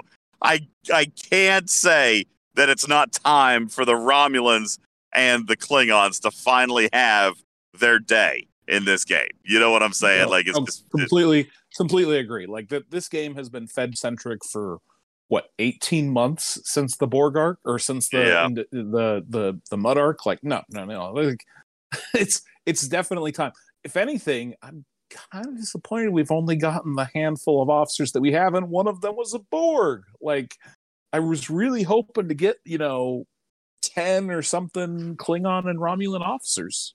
Well, we could. Who knows? I don't know. Could. I mean, we have no idea how long this arc is. We're about to see Martok's whole family. He's got like 20. We're actually going to see. We're going to see all the common and uncommon officers come back. So just wait till Duality Part 3. Yeah, and Duality Parts 4, 5, 6, 7, 8, 9, 10, and 11. Exactly. We'll see, but nonetheless, just wait, there's more. Yeah, just wait. There's more. That said, I do acknowledge that there is an Enterprise cloak. Obviously, at this point, it is a very epic, and it costs money. But I'm coming back, and I'm taking you guys all back to the same quote that we have all seen from the boss man, Old Man. All right. And he says that at the conclusion of this arc, in this arc's event store, we will see all of the ships available, as well as we will eventually see options in your faction store with those cloaks as well, which, you know what, they made good on in the very next month. All right. They said that it would eventually roll out, that it would phase in. And that's what we got. We got level 26 ships and level 28 ships in your faction store this month. So there's no reason for me. I had this conversation with somebody earlier today, Bubba. I think it was Gobbles, actually. Gobbles is having a rough time today. He either needs to slow down or he needs to spend a couple $1,000s and get ahead of the curve, because the timing for him on everything is just crap timing. Like, he was the one that I talked about that was just ready to promote and tear up his auger when the shuttle bay came out. And you remember how much ore that sucked up. And then there was something else, I think, with exocomps that directly conflicted with what he wanted to do. And even again here now this month. What was it, Gobbles, you were telling me about this month? What was it this month? You said, I'm keeping a tally mark on the Gobbles got screwed checklist. So I don't even remember what it was earlier today, but we were having a conversation. Event rewards comparison between level 39 and 50. That's 39 and 50 event rewards and things like that, and pack contents and server aging and evolution and all that stuff. It's just kind of crap timing. But things like that happen. And you either got to get ahead of the curve or sit back and enjoy it a little bit. But that kind of thing is just going to happen. And I do believe that we'll see this other stuff. What I was driving at there, Bubba, was that I don't like to do a whole lot of what if, because if we worried about everything that could go wrong with this game, we would be thinking about a million, potential futures, a million potential outcomes. You know what I'm saying? I prefer to kind of wait until something bad happens before I try to react to it. Sometimes you just gotta sit back and let it happen. Yeah, you just got to sit back and say, yes, sir, may I have another? And not even, that, but trying to predict the what if kind of scenario is extremely difficult in this environment. So, try not to let yourself get worked up about it. We'll see. Right now they have not stalled. Okay, Federation got a cloak after only a month. And the level 26 and 28 ships were delivered as promised, and we'll continue to see. I would expect to see maybe level 32, maybe even G3 epics next month in the faction store, Bubba Joe. Don't know. But if they continually phase these in, and this continues to be the feature of this seasonal arc, then I don't think any of that stands to be unreasonable. But we shall see. Have no idea what the future holds, and I would go batty trying to predict all of it. That said, let's talk about something that Scopely did not say was coming, Bubba Joe. Scopely was very quiet when this came out. As a matter of fact, the only news the community received of this very silent, very polarizing change was through a single screenshot. Wait. I know where you're going with this. There's another side to this argument. There's people that are in favor of this. There are. Okay. There are. I haven't met them yet. Okay, continue. Sorry. So let me tell you, I know that people are going to disagree with some things that I'm getting ready to say. Now, I've talked about this a lot in the chat. I agree that there should have probably been an alternative solution. I believe that I agree with the intent of this change, but I would have preferred to find a solution that does not impact legitimate gameplay, even if it's only 1%. And what we're talking about, folks, is the silent change, the change made to the game in which Scopely themselves have remained silent, and that is this new 1,500 hostile a day limit. Now, the reason that I bring it up at this particular time is because somebody said a few moments ago, and I don't remember if it was in Coet or another player, Captain Oblivious. Let me just tell you what I know. So this past week, Scopely, we found a screenshot when a player discovered he was no longer getting loot drops from hostiles, no longer getting reputation from hostiles. and he sends a ticket, and the ticket comes back and says, we have implemented a change on the 25th of this month, so only a couple of days ago. On the 25th of November, we implemented a change that now prohibits the gaining of reputation, hostile drops, or loot chests after 1,500 hostiles per day. Now, here's what we know. Here are the facts. Armadas don't count. Event scoring will continue to count. All right. So if you are grinding in a solo leaderboard for grinding, then you can hit 5,000 hostiles if you want. You will get points for all of them. You get points for events. But after 1,500 hostiles, you will not get drops from the hostile, which could be dangerous, right, Bubba? That would be Borg probes, security keys, frequency modulators, all right? Or even the loot chest from those. Tygo core grinding, all right? Officer XP. Scout. Reload tokens, okay? None of that stuff will apply, will drop after 1,500 hostiles in a day. Yes, Captain Oblivious, it affects actual cargo loot. If you're going and grinding security keys, then you're done. You're absolutely done. After 1,500 hostiles, you are paid nothing. Am I the only one who sees so many problems with this? You're not the only one that sees so many problems with this. Like a lot of problems, potentially. Let's go down a couple of them. I'll give you the first one, then we'll come to Bubba, we'll come to Mark. Listen, I acknowledge that this is a very unpopular change. There was a reason behind it, and this is going to make me unpopular. I agree with the sentiment. I don't think I agree with the execution, but I totally agree with the reason. Before we come to you for your list, Handy, let's call it what it is. All right. This change was implemented to, quote unquote, eliminate the benefits of botting. Okay. Botting has been an issue in this game for 3 years. I know that players fuss about it. Players like to complain about it. Players like to accuse other players of doing it. They report tickets all the time. Sometimes those things are actioned upon. Other times they're not. Here's what I've been saying in chat. And I know that Bubba and Handy will objectively agree with this. Proving somebody is a botter is extremely difficult. I know somebody's going to say, well, somebody said in chat or he flew right by my ship and he would normally kill me, or the pattern between his ships is weird looking. That's fine. None of that is evidence. Okay? None of that is evidence.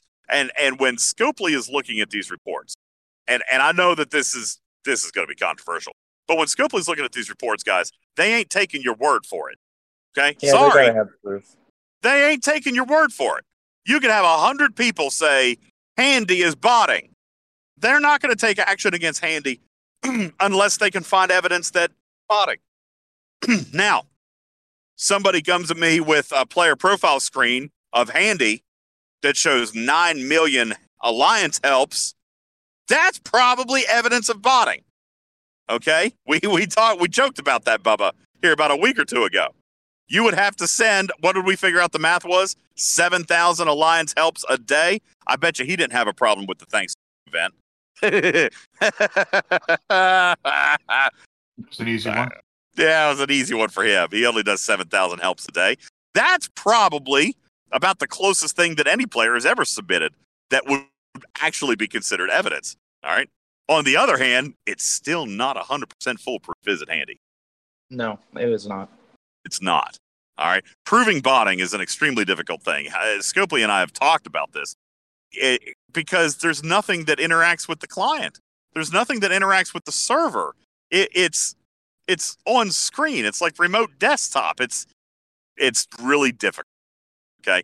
That said, before you start, Handy, that said, this, I believe that their goal with this change was to try to find a way to eliminate the benefits of botting without having to prove that somebody's a botter or ban an account of a botter. All right. That said, I know that people are fussy about this, and I know, and I'm going to open the stage for debate here in just a second because Bubba Joe is dying right now. I know his numbers are going to dispute mine. His numbers are going to dispute mine.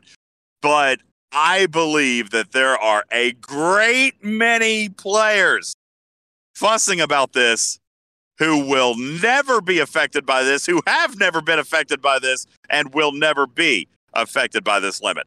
For the record, I am one. I don't believe that there has ever been a day in this game where I have hit 1,500 hostiles. All right. And I know everybody in the chat right now is going to say, well, I do it for Crucible of War, or I do it for this, or I do it for that. And here's what I've got to tell you, and I've got my notes pulled up from what I told you in the chat earlier this week. Crap, where did I just lost my notes? I don't remember the ever number. Does anybody have my quote? Does anybody have my quote? It would be great if you could find it. Less than, can't find my notes. Less than 1% of players have hit 1,500 hostiles in a single day during a 7-day period. Less than 1%. 0.01% or something? 0.02% or 0.01% do it on the regular, okay, as in multiple days in a given week. Now, if I am just on the outside looking in, if I'm on the outside looking in, and I'm looking at a statistic that says 0.01% of players hit 1,500 hostiles 7 days a week, that to me kind of points a little bit of a red flag at that player. That player is probably a botter. 0.01% of players that do this every single day. Less than 1% of players do it at least one time in a week. And I don't remember what the other stat was. It was much larger. What was it, like 12 or maybe 17%? I don't remember what the other stat was. It was bigger. So you've got players like Ska and Incoet that takes them a couple hours to grind that many hostiles. About 2.5 Incoet figured. So, and I accept that math. I've seen Ska do it. The thing is, I know that's not the norm. Not a lot of those players are doing that every single day. You know, of course not. And so herein, I know that there's fundamental problems with this, but this is why I feel like there's a lot of rabble going on out here, because if less than 1% of players even do it once per week, then are you really losing much? Even for the player who does do it one time per week. Normally, no, but you've always got those events that come up every once in a while that people really go for. Now, let's say, for example, that you have a really good paying event that's a leaderboard that's grinding hostiles, and I'm in a bracket where I've got a bunch of tryhards, and they're all out wanting. Normally, they would grind more than 1,500 hostiles that day. Maybe it only happens once a month or once every 6 months, but it does happen. So now you're basically saying that, well, you know, in your bracket, when those events come up, everybody's going to have pretty much the same score because they can't do any better. Well, so but they can. If it affects the events, now I don't know. It does not.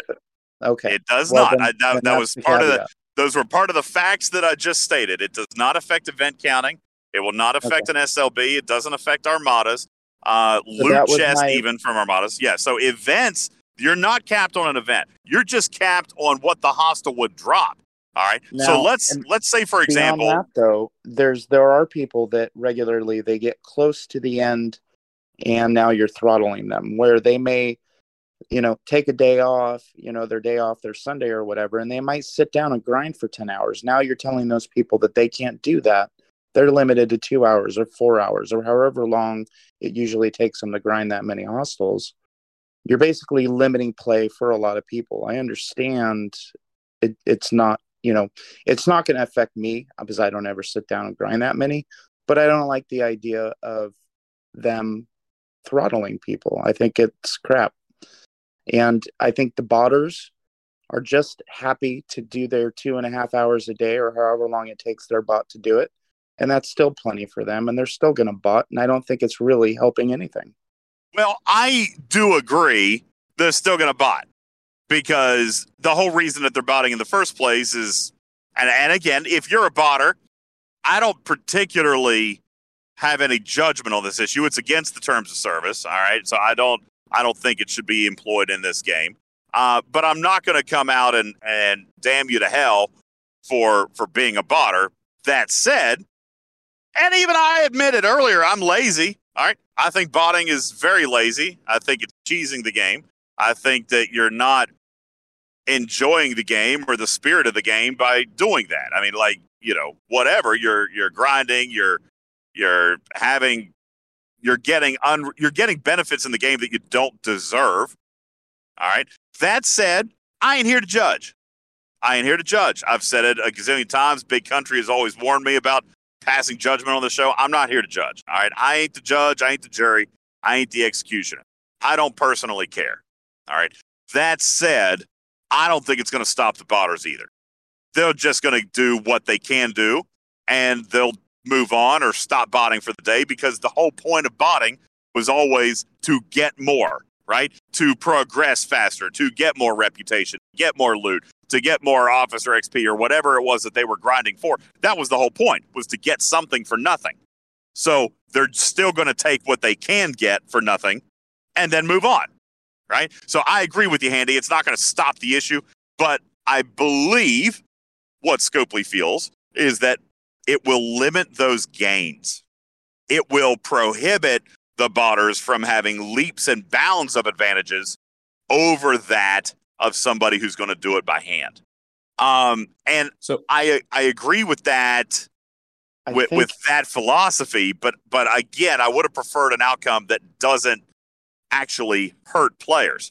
And I got to be honest with you, though, it's not going to hurt those players. It's going to help them, I believe, because really, they've got a problem sitting there for 10 hours a day grinding. Well, so funny enough, Bubba saw this. Intuit actually told me, he said, it's kind of a relief. Now I can only grind for 2.5 hours and I got to stop.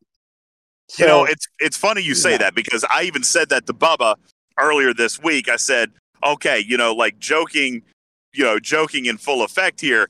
Like, maybe this is Scopely's version of Addicts Anonymous for Star Trek Fleet Command. Like, right? Like, probably a bit. Yeah. this is Scopely's version of 1-800, Commanders Anonymous or whatever. Because you are going to limit what some people can do in the game. But this is what I drive back to. And again, I'm watching the chat. Trust me, I'm seeing it. I know you guys aren't happy about it, but I'm here to tell you, out of every single one of you that are chatting right now, 1 out of 100 of you have done this in the past week. And only, I don't remember what the number was, Bubba Joe. I think I told you. Only 11 or 12 of you out of 100 have ever done it, Handy. And that, I think these numbers are really telling. All right. I get it that if you're one of the 11%, or if you're one of the 1%, then I totally understand your perspective.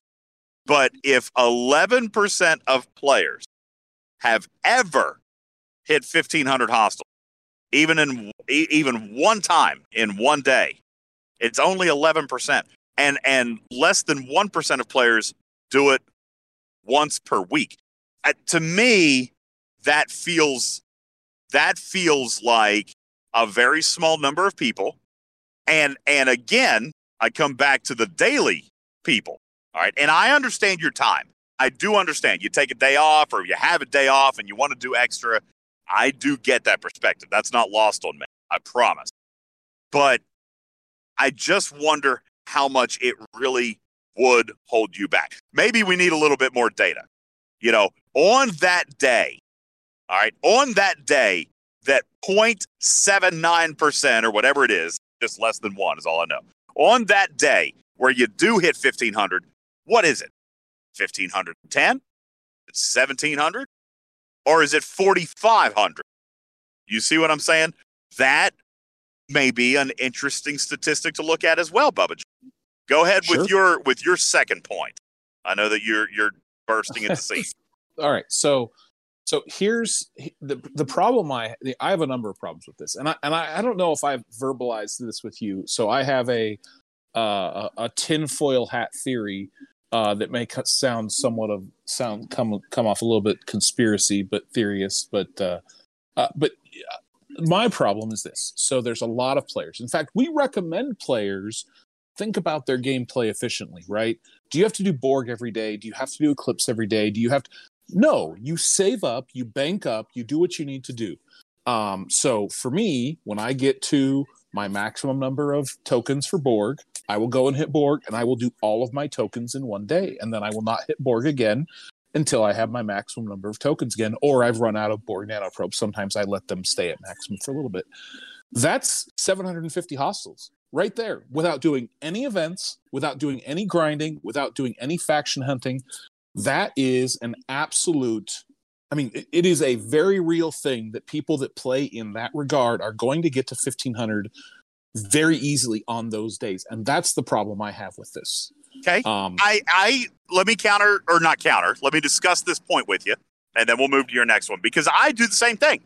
I've told you, I bulk play Borg. All right. I wait till I have 9 cells. I go and I do 2, and I claim the 2 that I've got in my chest. So I will play usually 10 cells, because I'll leave myself 1 just in case an event or something crazy would pop. So, if I have 9, I'll do 2. I'll claim my 2. I'm back to 9. And then I'll play all the way down to 1. All right. So that's me doing 10 cells. Now, Bubba, your research clearly miles ahead of mine, but I don't think that's 750 hostile. All right. Because I'm filling my Vidar, and I'm not hitting. I think we did the math on this at one time. I think I'm hitting like 40, 45 per run. Are you using Ston? I absolutely am. I'm bringing home 406,000 every single time I go in. 406,000. I do have the Vidar skin, so that requires me to hit a few less. And my 5 of 10 is decently tiered, so I'm hitting a few less there. But nonetheless, I'm filling my cargo at 406,000. At that point, there's no need to continue going. And I'm doing that on maybe, let's call it 50. If we called it 50, that's only 500. Now, granted, it's still 500. But I can also tell you what happens to me when I'm done with that 500. I am pissed. Okay? I'm done. I'm over it. I am so over it. All right. I hate it. I am not a grinder. I am so not a grinder. So that being said, I can see where someone could dump 500 into that. But that took a couple of hours, because you only got 1 ship in there. You only got 1. So that in itself took a couple of hours. What else are you doing? What else are you doing that's going to take another 1,000 hostiles? So I tracked mine this weekend when I did my Borg dump, and it was on average 70 hostiles per run, and I had 10 cells, so it was roughly 700 hostiles. But so you have your daily. Well, you go ahead. Okay, no, you know what? Never mind. I'm not gonna. Do you have the skin? No, I do not have the skin, because the skin's been offered once. Okay, so and you're filling at 406,000. Yes. So if you're getting 400,000 at 70 hostiles, I feel like you'd have to be getting more probe drops than that. I'm not being selective. I'm just hitting whatever. I average. The average that I get from a hostile is right around. Is somewhere between 600 and 800. 600 and 800. Fix it. Yeah, that seems way low. No, that's not right. Yeah, if you're doing 400,000 and 70 hostiles, you're averaging 5,700. 6 or 8,000. Sorry, 6 or 8,000. Sorry, I was off by. I was going to say mathematically, your average is 5,700. 5,700 is what you're getting. So if you are getting 6,000 to 8,000, then you're filling up faster than 70 hostiles. Why would you stay and keep hitting? Well, you don't. Unless you're really close to dying, then you would hit to make your warp time faster. so you don't have to warp back. Okay. All right. So that's trivial, but nonetheless. All right. So you got.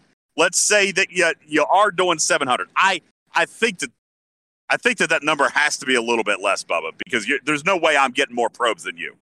Yeah, you have the skin. Well, yeah, but it's still capped at 400,000. You know what I'm saying? Even if you survive longer than me, you would still. My skin is what, 50%? Is that what the skin is? I actually don't know. Let's see. Skins are us. Let's look. And I know that the skin makes an impact, but 50%. let's 50%. So okay, all right. Let's go. I'll go with 700. I think that's an aggressive number, but we'll go with that. Let's use worst case scenario here. Let's use 700. You got 800 more to go. Where are you doing another 800 hostile? I'm grinding rep. I want to get my reps. We've talked about this. If I didn't have to get, if I wasn't trying to get to the G5 minor skin, my rep grind would be significantly less than what I want it to be. That I would be easing my way into it because I'm not trying to get to 56. I'm not trying to get to the rare ships yet. I'm going to take that fairly slow. But I want that skin. I really want that mining skin. And I got to get to 2.5 to get there. So do you, and you have told me that grind is particularly brutal. You're getting 10 to 12 hostiles per hull. Is that how you're grinding rep, or are you dipping down and doing the 51s, Chen? I will usually have multiple ships. So I will have a ship that is grinding 50-51s, and I will have a ship or two that is going into the deeper space to get bigger bang for shorter trips. So if you had to characterize an average, obviously hitting the higher hostiles is going to result in a lower average, but if you had to calculate an average number of hostiles per hull, what would that be? So the lower one is getting probably 100. The Chen one is probably getting because it's not the deep, it's the regular 50-51s. So it's probably getting 100 to 120, and the deeper ones, those two ships are averaging probably a dozen to 15. So if it's 30, so say it's 150. So say it's 50 per hull on average. And you're doing the three ships. And you're doing this simultaneously, presumably, right? Yes. So like you've got. Yep. So how long? Ripper's awesome. That's right. Great tool. So how long would you expect, or what's your ratio then? So if you're killing 100 to 120 on the small ship, and you're killing say 15 on the big ship, are you simultaneously grinding this out? So like you're repairing your big ship 10 times to every 1 time of the small ship? Yeah. Yes. And are you legitimately? And I'm asking this only because I've never really, I've never talked to you about your actual habit. But you're talking billions of tritanium a day in repairs to hit 800 hostiles. Yep. And how often would you say that you do this? I probably do this twice a week. I will try and set aside time twice. It's not every day. So that was your argument, and she was like, no one's doing this every day. Well, I don't do it every day, but I do when I have time, when I've got a day off, or I've got an evening, I'm not doing anything. I will sit down and do this because this is a goal that I want to achieve, and I want to dedicate some time to doing it. And this change is very frustrating to achieving that goal. Now, if I was to violate the terms of service and use botting, like I could also achieve that goal while I'm sleeping or while I'm at work or things like that. But, in a legitimate fashion, a couple of times a week, I'm doing extra grinding just so I can get this. And that's, So, okay. And that's fair. So we've talked that would be roughly 800 hostiles. Yep. And I see people talking in this. So I appreciate the data that everybody's popping in. Right Turn Clyde says he can get 400,000 probes on about 45 hostiles. That's about where I'm at, Clyde. I think I'm slightly higher. I'm probably closer to 50 to actually fill up. So I'm with you there. And Coet is talking about and he's agreeing with your number of holes and hostiles. So let me ask you guys this, everybody. how much time do you have invested into those other 800 hostiles? Like before the cap, if you're doing this once or twice a week, Bubba, how much time do you have invested into that sole purpose, that rep grind? That's for me. That's probably it's probably 3 hours of doing nothing but that. Nothing but that. And before this change, what did you find your habit being? Like if you had the day to do it, if this was one of the 2 days that you were planning on doing it, how long would you go before you'd lose your mind? So if I'm playing on the PC, it's I sit in my chair for about 3 hours and I'm done. I got to move around and stuff. But if I'm lounging around and playing on my phone, anywhere, I'll keep going. Like on a Saturday when I got nothing going on, I have to do it all day. I'll grind all day long. Well, and Clyde, time is not the arcs, especially between the arcs when like a Crucible of War comes up. I'll just continue to grind all day long because I'm helping the Alliance and its points, and I'll go way beyond what the expectations for the event are. I don't care that I'm losing value on the event. I'm getting the reputation that I want. It gives me an excuse to grind all day long.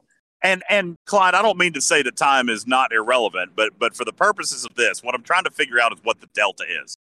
All right, and because even for players who are going to do the 1500 hostile, I think the fact that I have never done this, it does make it difficult for me to understand this from a perspective of somebody explaining it to me. So while we're talking about it, I'm trying to have a full understanding of what players have lost, but B, also explain to other players why this is important. Because, as you said, Bubba, and as Handy pointed out, are there players on the other side of this? Absolutely there are. So why do they need to understand your perspective? So that's what I'm trying to get to is the delta. If you spent before this change, Bubba, how many hostiles on a random day of your grind do you think that you would hit before you just had to stop? I don't know. I don't know, DJ. So let me take a step back. So the people that are on the other side of the argument. So if we, I think that your opinion on botting is a fairly universal opinion. I know there are people who bot and are, they don't see a problem with it. They use it, whatever. But I would say that a majority of players agree with you that they don't like botting. They think it's, somewhat of an unfair advantage. It is against terms of service. I think a majority of people, and if this is being implemented to help limit botting, there are going to be a lot of players that are like, fine, this is an advantage that so-and-so has over me, and I'm sure they're botting, provided evidence, and Scopely doesn't like whatever. So, but they want the fairness, right? They don't want to compete against people who are playing 24/7, right? That aren't actually online 24/7, but are taking advantage of this automation tool that they think someone else is using. So I understand that there are people that are like, if this is a tool that helps stop botting, I'm in favor of it. Got it. I understand that opinion. But I think that as a general limitation to the game, I think that even those players would appreciate a different tact to combating botting. Something that doesn't hurt players that aren't botting. Perfect. Bubba Joe, you and me should have been co-hosts back in the day. Like when I had my show, I'm telling you, I wish I'd met you 20 years ago, man, because we complement each other so well. This is a perfect segue because what I wanted to discuss tonight is what players would rather have seen. Because I got to be honest with you, I don't know what that answer is. All right. If you cannot prove from a server side perspective that a player is botting, then how do you address the botting problem? And now the stage goes quiet. This was all just an elaborate trap. Like they're watching. If you don't complain after you've killed, 2,500, if you don't send in a ticket, it's like, okay, that guy must be, he's either not paying attention. Right? Maybe. If you are continuing to kill 10,000 hostiles a day, maybe you're a botter. No, here's the thing. And this is a perfect segue. This is what they did. They limited 1,500 hostiles per day to, quote unquote, prevent the grinding advantage. Now, I do joke. Obviously, it's rep. Rep is the factor that they're trying to limit, because ain't nobody breaking their hearts and crying their eyes out over the Kira BPs that they can no longer acquire. All right. So that's not the issue. It's the rep. Let's not. Everything else that you get from grinding, you can get by spending money. Rep is the only thing you can only work hard in the game to get. So everything else can be gotten some other way. That's right. So it's the reputation. Now,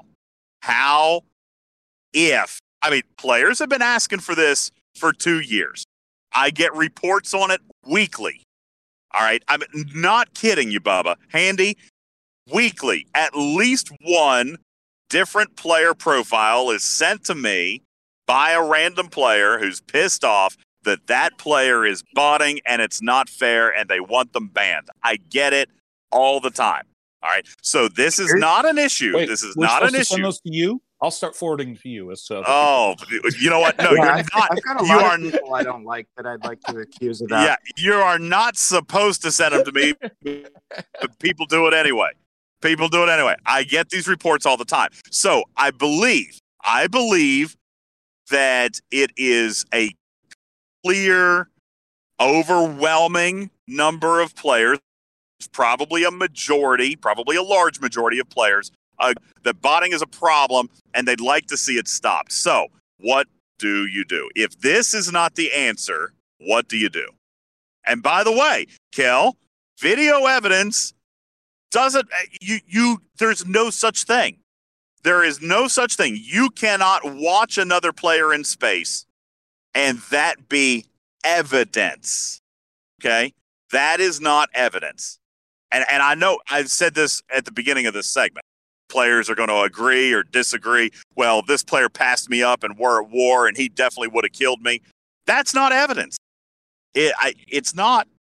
All right. So, Handy, you agreed with me at the beginning that evidence, actual, legal, because listen, if you're going to ban an account, all right, you bet your bottom dollar that Scopely's legal team is making that decision before they ban an account, especially if it's got real monetary investment. Okay? There's legalities surrounding banning an account. All right? There's actual monetary loss surrounding banning an account. So you know they're not going to do it lightheartedly. So, Handy, what do you do? If this is not the solution, what's the answer? I don't think there is a good answer. I think, I hate to say it, but I think the option they came up with is probably the best option. Well, we don't really know all of the restrictions they have on tech, and it's easy for us to say, like, oh, they should just do this, or this, but if they can't even track someone in a certain way that we expect that they maybe could, like, if you had two ships moving at the exact same millisecond, would that not show that you have? Even a bot doesn't do that. So I probably shouldn't. A bot clicks the buttons like a person, so there's no way to prove it. Exactly. And so Bubba, I probably should not be teaching players how to bot tonight, but I'm going to explain. I'm going to explain this. And having having two ships moving at the same time is not evidence. I know lots of people that use Ripper's mod. Activate their movement at the exact same moment of. Yes, but having two ships moving. Like, you absolutely can have two ships moving at the same time. You click one, you send it to attack, click the next one, send it to attack. Well, that's what I mean. There's a space and time between your clicks. I'm talking about the activation of the movement right at the beginning. Well, and so here's a perfect example of a legitimate question. So Karkin is either brilliant, all right? He's brilliant at laying out the deceptive play here, or he doesn't know how botting works.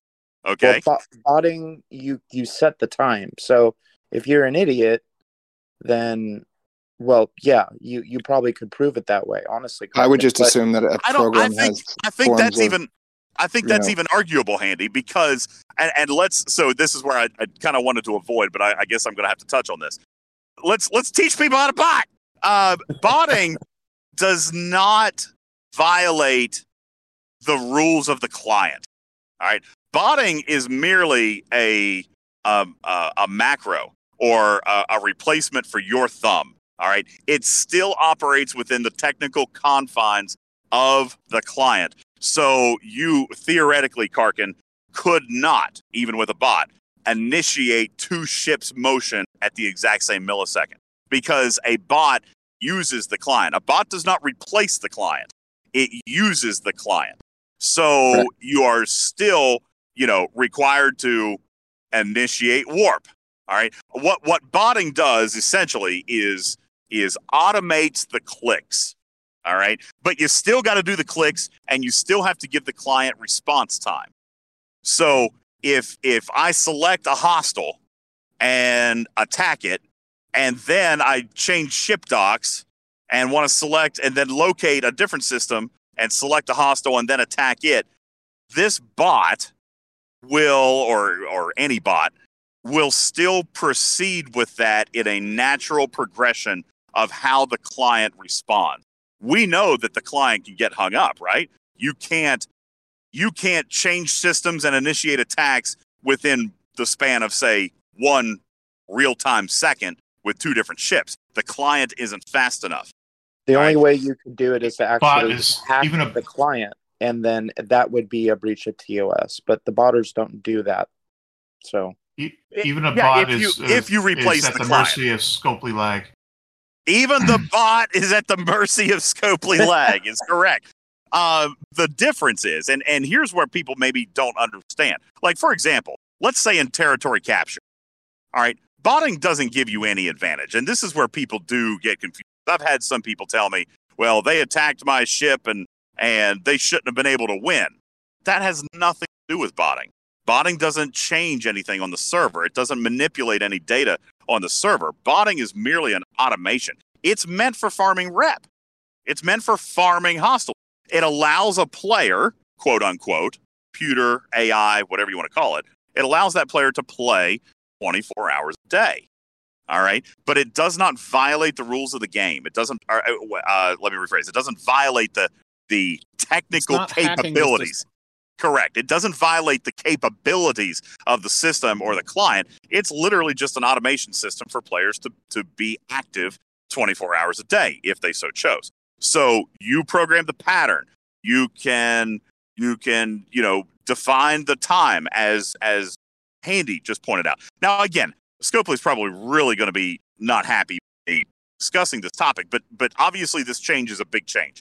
So it's important for people to understand what botting actually is, what it's doing, and therefore why Scopely made the change that they did.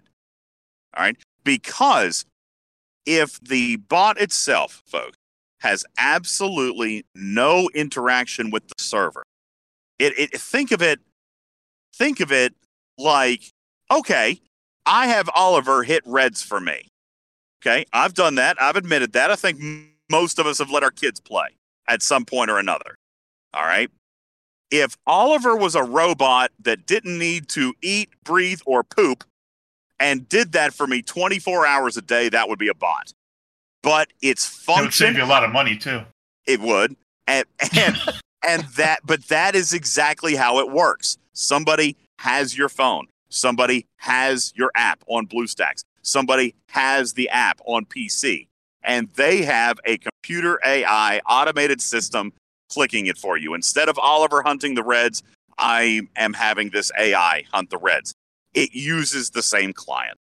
All right. So this is why people don't understand. This is why it's insanely difficult to prove, because there's no interaction with the server. None whatsoever. All they can see is somebody playing for 10 hours a day. And by the way, nobody programs a bot to run 24 hours, because that, Andy, would be evidence. Yes. Okay. If the bot never logged out, and it was literally hitting hostiles 23 hours and 59 minutes a day, that's evidence.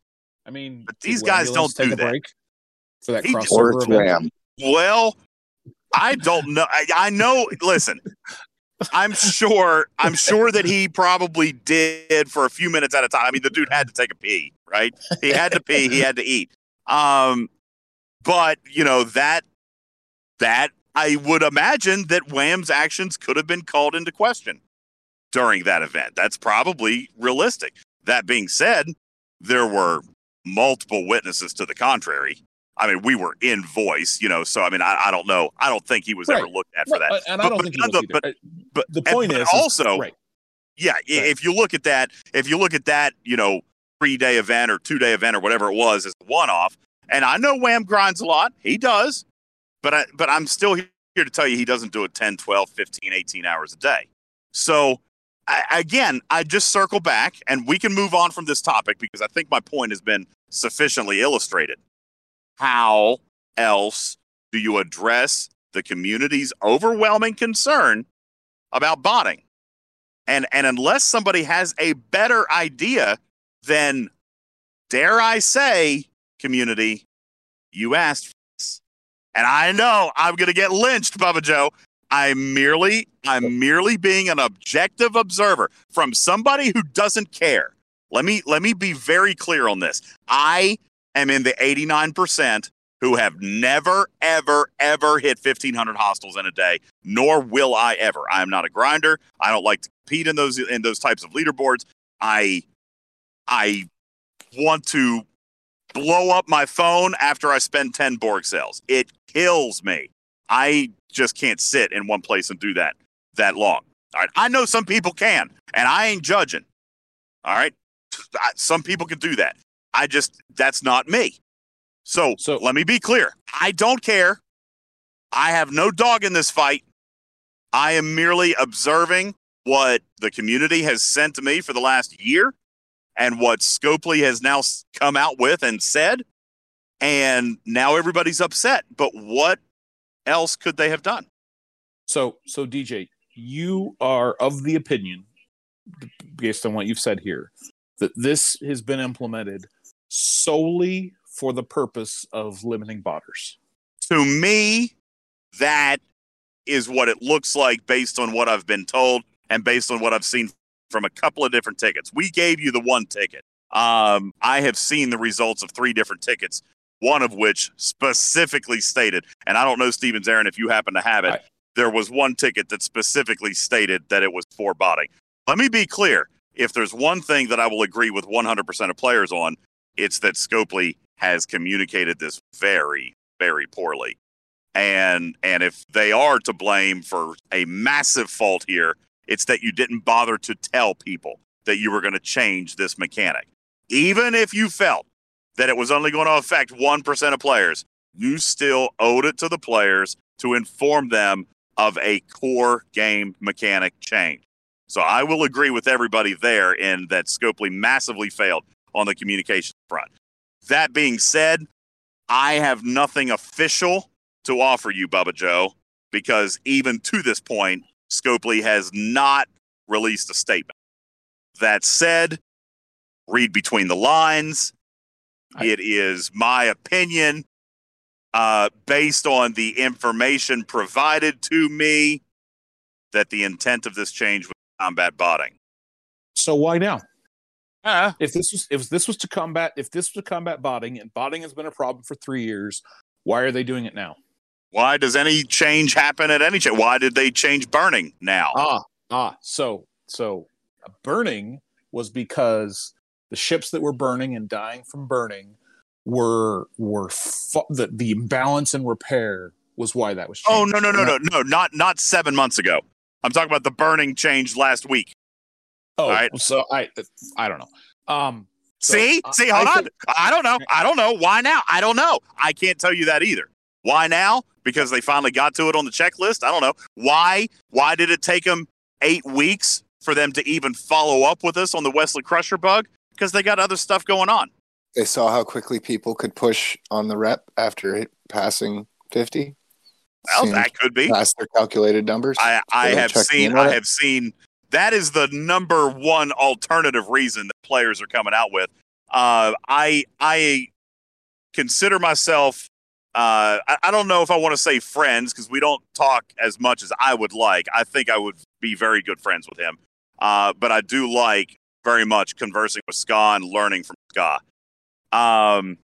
If you want my personal layman's opinion, like not as a content creator, I think this is as much a dig at Ska as it was that Neotech banner. No disrespect to Neotech, but that was disrespectful in my opinion. I mean, if I'm teetering on an edge of inappropriate conduct here, Bubba Joe, let me know. But I think that was highly inappropriate of Scopely to do that. And if I am speculating, I would imagine that that this affects players like Ska. Yes, and it feels like it was an in-your-face moment.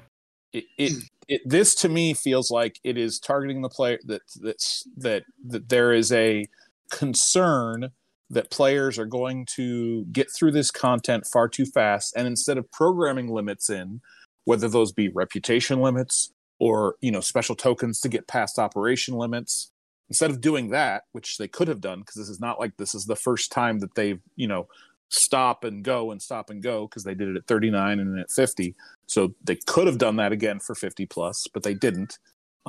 This feels like, honestly, it either they looked at how far Scott and others are advancing, they've already got the rare ships and they're moving on, and went, wow, that's a lot faster than we thought they were going to go. Well, now we got to think about this. And I think that's what this is. I mean, it also addresses botting to some extent, right? But it doesn't actually stop botters. Botters just stop getting effects after 1,500 hostiles, right? So, I mean, to me, it feels like this is being done because they're concerned that the content is going to run out, or maybe there's some other reason. But I think that the concern to me is this feels very targeted towards the players who play the game the most, which happen to also be a lot of the players that spend the most, and it feels very unfair. Right now, they could have very easily just put the brakes on and said, hey, once you reach 8 million rep or 8 billion rep, you're not going to get any more rep. We're putting the brakes on this right now. I'm sorry. You can go do something else. They could have done something like that. They could have said, hey, we're really concerned about this. For those players that are so far advanced, we're really sorry. We want to put the brakes on this. But this effect really feels targeted, not just at botters, and that's my concern.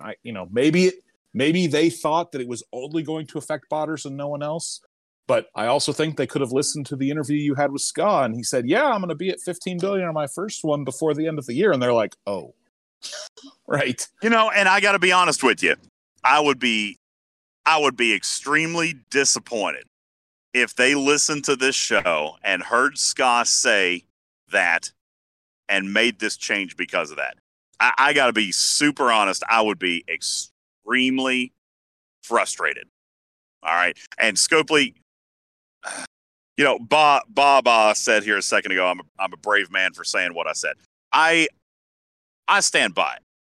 But Bubba Joe, and, you know what? And they would not have necessarily had to listen to your show. They could just be tracking his progress, right?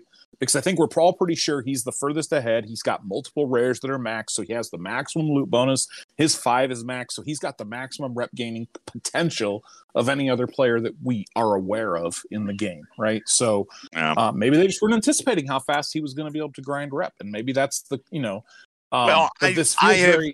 It's not much of a secret. Yeah, no. Well, I agree, and I have said multiple times, and so has Ripper, I don't think anybody expected the climb from 50 to 60 to happen like it did. It's right. It's I know we're kind of feeling like history has repeated itself here, Bubba Joe, a little bit, but I still don't think I never would have guessed it.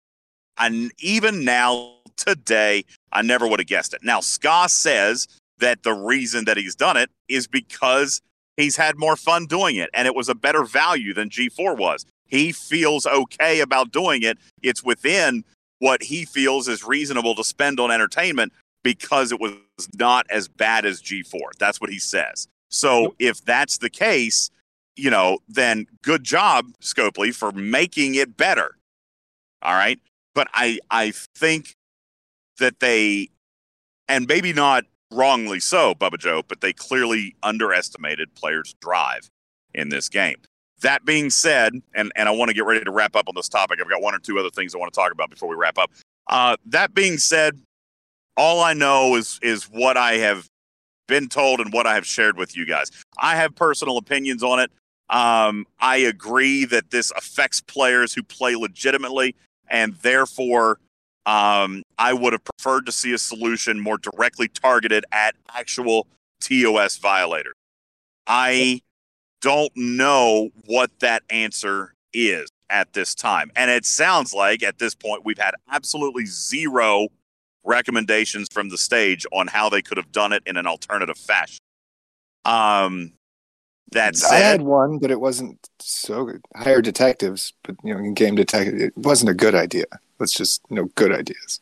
Yeah. Well, even somebody, you know what? In I fairness, had the idea that they'd use it as a trap. So, in fairness, I got one somebody Predator? Somebody even told me, he admitted it to me in a chat.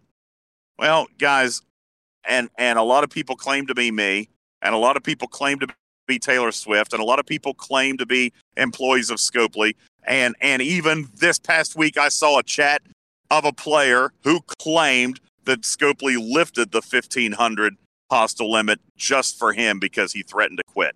There is all levels of trolling out there, and even a text conversation with somebody trolling you is not considered evidence. I mean, I know it sounds crazy. Handy, if I told you in a PM chat, oh, I love this new bot software, it is helping me so much, and you send that to Scopely, you know what? It is not actionable. Right, because they don't know if it's true. Because they cannot verify its authenticity. And it could have been sent from anybody. It could have been freaking Photoshop. It could be anything. It's hearsay. It's hearsay. So even if I said it, I could just be joking with you. It could be a practical joke. There's no evidence there, and that's what makes this conversation. That's what makes this conversation controversial, and that's what makes this decision controversial. Is that they just have no way of doing it right now. So you know what? Go ahead, Bubba. You get the final word. Wrap it up on this. All right, so this is gonna sound very familiar to anyone who's been listening to the show for a while.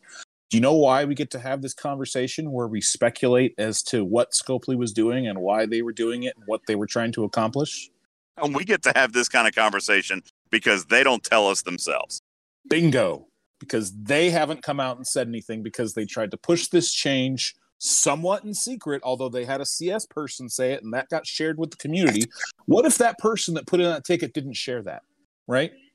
I mean, maybe some other people would have noticed, right? But how long would have? I mean, so they didn't come out and say this is what we're doing, or what? I mean, there's a screenshot of a CS person.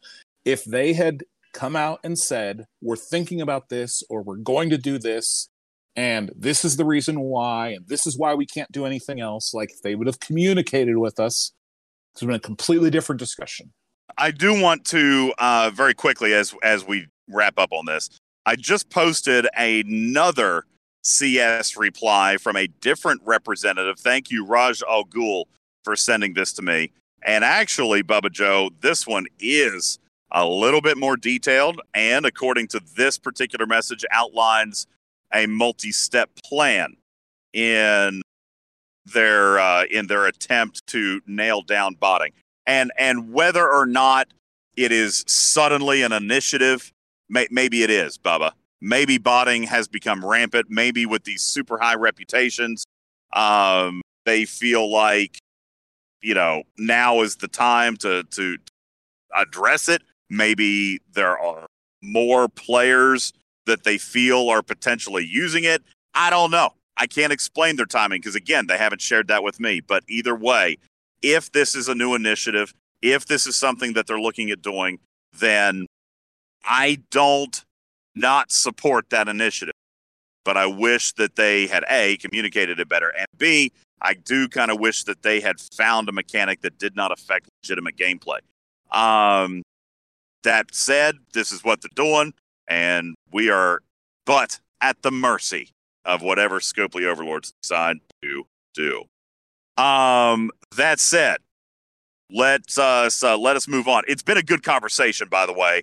I appreciate everybody hanging in. I know that there's very different points, but what I love about this show, what I absolutely love about this show and this community is that nobody has gotten fussy. Everybody has listened and understood and brought up their viewpoints, and I love that. That wouldn't have lasted 5 minutes.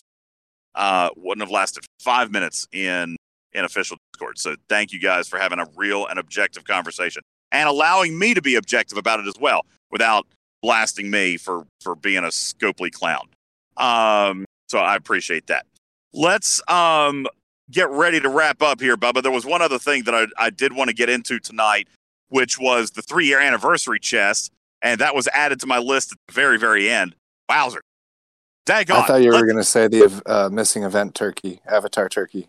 I thought you were I don't know anything about that daggone turkey. If I were guessing, that was supposed to be in the Alliance milestone for the Thanksgiving Day event, I'm going to guess that they left that out.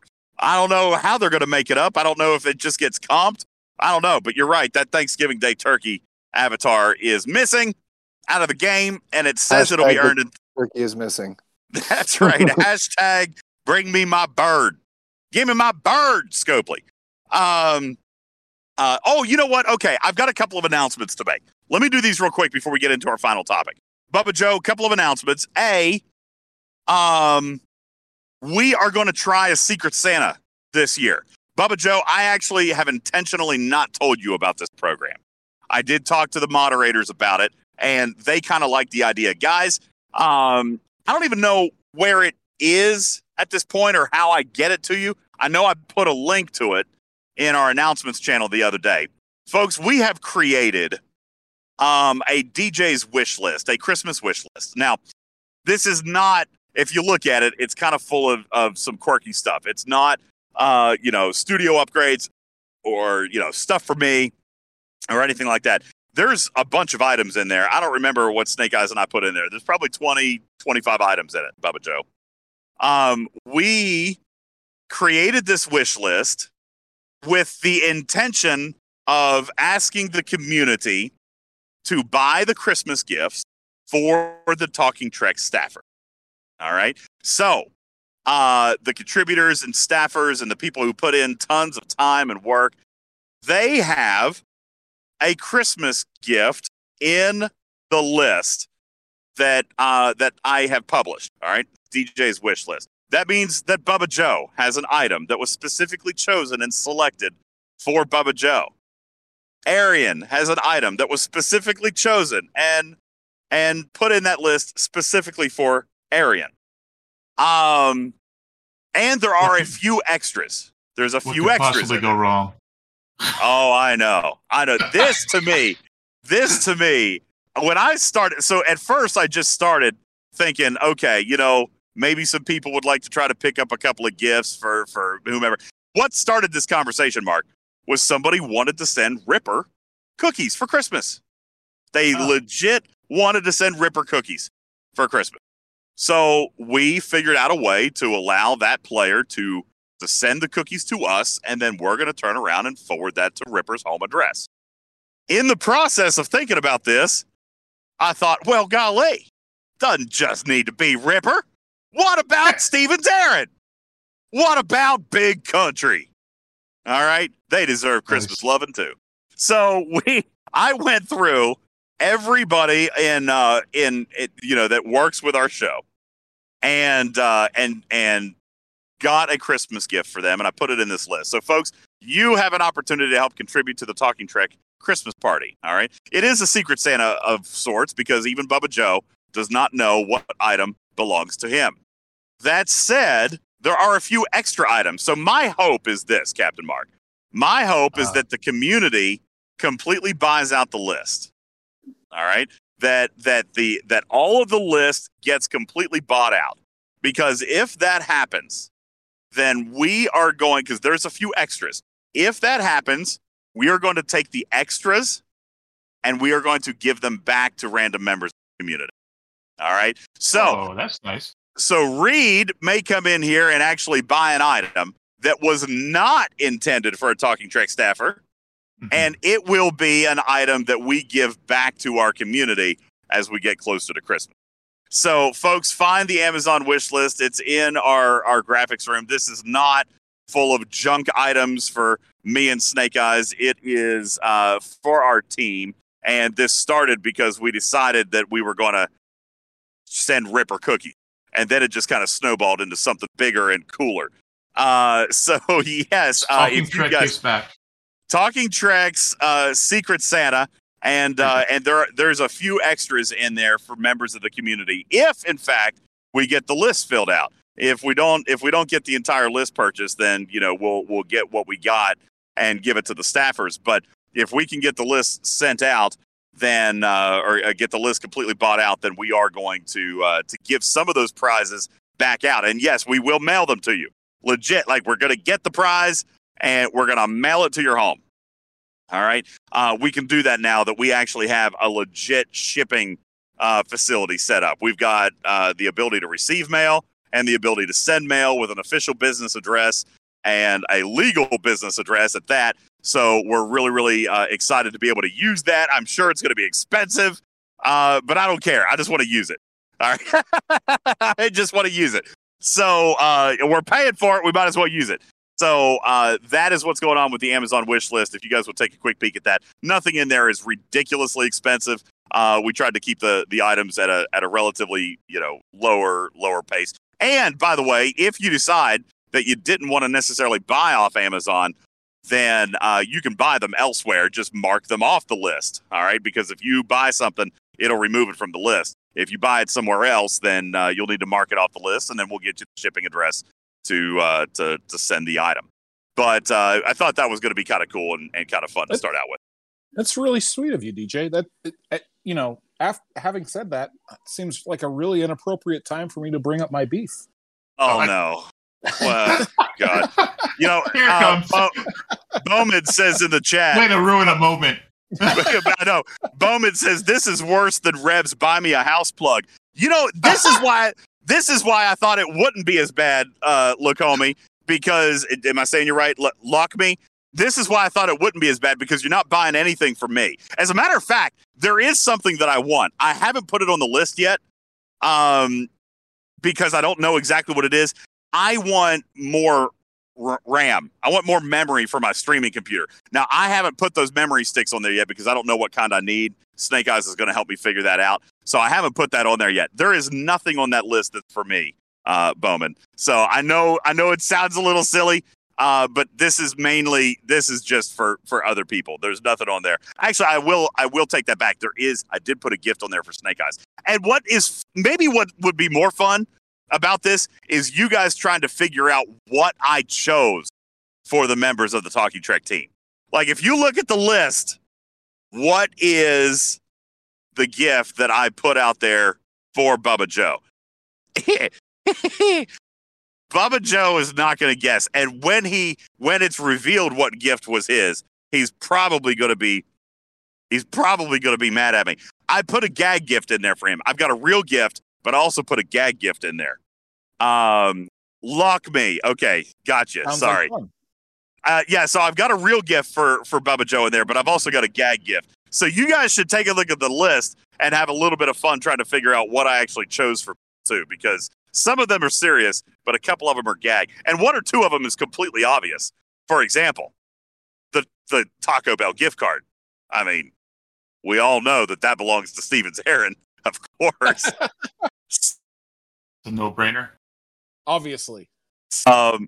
Obviously, that's for Stevens Aaron. So that said, so I got that announcement. Gift card for New Zealand. Yeah, that's right. So we've got that going on.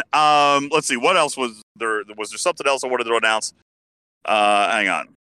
I think that might have been it. That might have been it. Okay, so looking at the anniversary chest, I actually do kind of like that. That was a nice thing.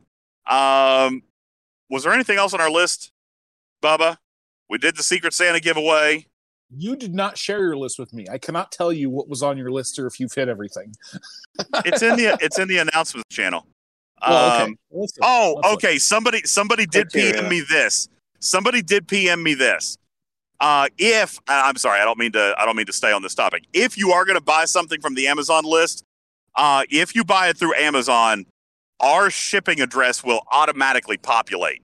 I have never done this before, but apparently it's a feature of these wish lists. We have set it up so that if you buy something from Amazon, by the way, use our Amazon shopping link so we get paid for it too. That would be cool. There's my buy me a house plug. Look me. Use my Amazon link so I can make 3 cents for every dollar you spend. If you use that link to buy something from Amazon, once you go to your checkout, like once you go to your cart, our address will actually show up in your list of addresses. So like when you go and you choose the address, like use this address or type in a new address. I don't know how Amazon does this. It's kind of crazy cool and very creepy at the same time. Because you're shopping off our list, it will inject our shipping address into your address book.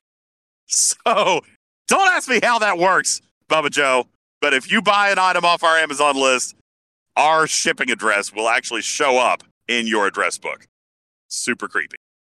Well, it knows both people buying. I didn't the person hear. buying, and it knows the person you're sending it to. So, well, what we're doing is we're having everybody send everything to us, and then we're going to distribute it to everybody. So that's why I say it'll probably be a little expensive. We're going to pay for shipping on all that stuff. Like Amazon's going to pay for it the first time, and then we're going to pay for the shipping to send it to everybody involved, including Ripper over in Germany. Arian is working on getting all the shipping addresses for all of our people right now. But Ripper already said he was first in line. He said, "What, Christmas cookies? Yes, please. Ship it here." And sent me the address literally within minutes of me launching the program. So he was pretty pumped. Anywho, the anniversary chest. I guess, Bubba, did you want to talk about that? Because the only other thing that I've got is I want to start laying out the groundwork for our grading show, which will come up Wednesday night. Wednesday night, we will do our grading show. And sorry, I'm trying to take a picture of something. I'm going to have to pull over. My wife, has your wife ever done this? My wife sends me a text message that says, "Send me a picture of your credit card." Hang on. Right? Yeah. So Yeah, notice my response is not, "Why do you need it?" or "No." It's, "My God, woman, I'm driving. Let me pull over. Let me stop in the middle of this highway so that I can send you a picture of the card." Shouldn't it be prove your identity? Send me a picture of. Well, it is in text, so I'm probably safe.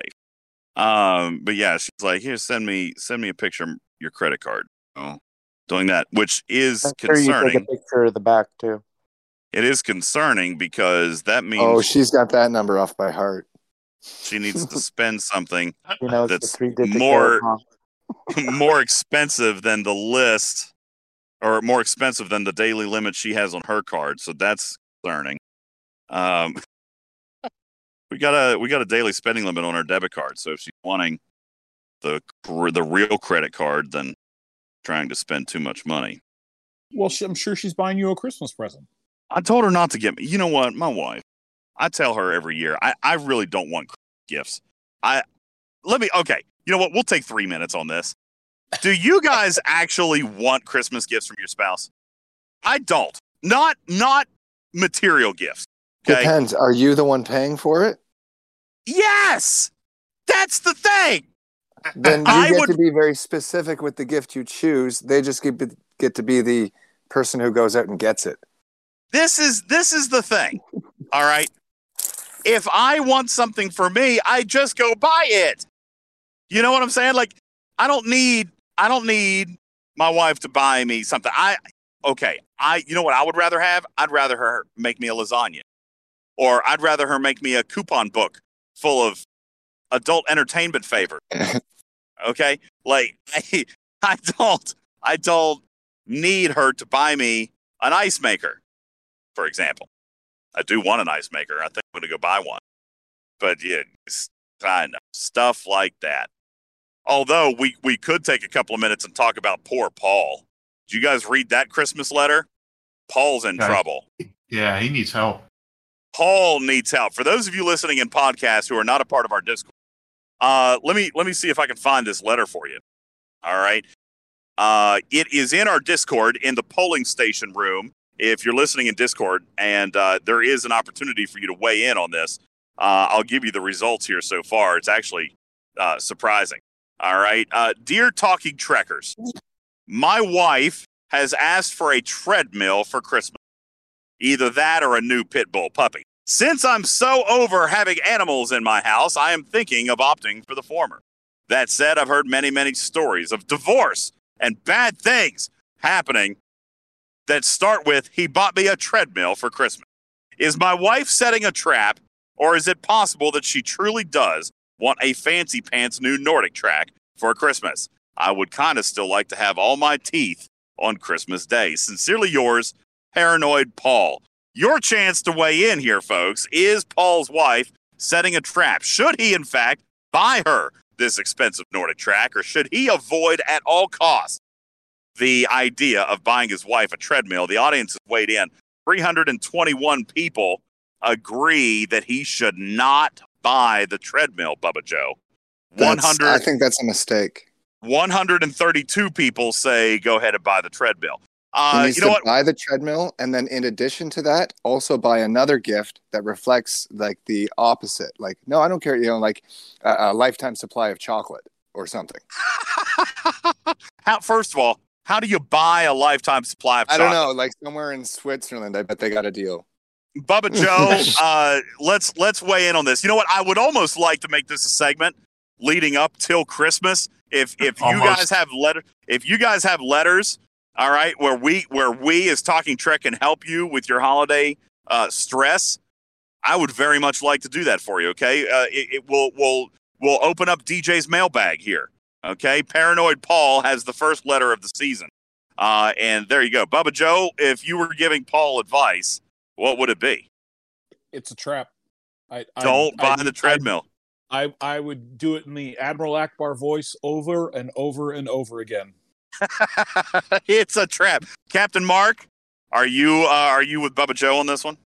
I have to agree. Yeah, that's anytime exercise equipment is brought up, or even the hint that she may be fat is a problem. Blue Mandalorian says if it's an upgrade to existing equipment, you could do it. That's the problem with this trap. It's a paradox trap. Because if you don't, and she'd say, "Can't you even listen to me? I told you exactly what I wanted, and he couldn't even give it to me." I know, right? You got to discern it by getting that gift, and then an additional one in case in the moment she's like not in the mood to receive a giant treadmill. You have something else, like the puppy that she wants. Joker says the options are not clear on the poll answer. I think the question is super clear. Is his wife laying a trap? Okay. And the trap would be of buying the treadmill. When you're not supposed to buy your wife a treadmill. Christmas. Captain Oblivious says buy her the treadmill and an ice cream subscription. That would be good. So like good. With the chocolate, That's right. Yeah.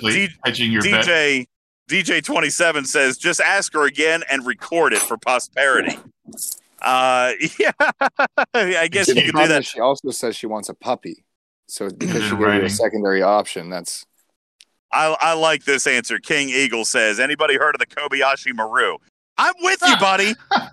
I'm with you. I think Paul is in a lot of trouble. All right. I think Paul's in trouble.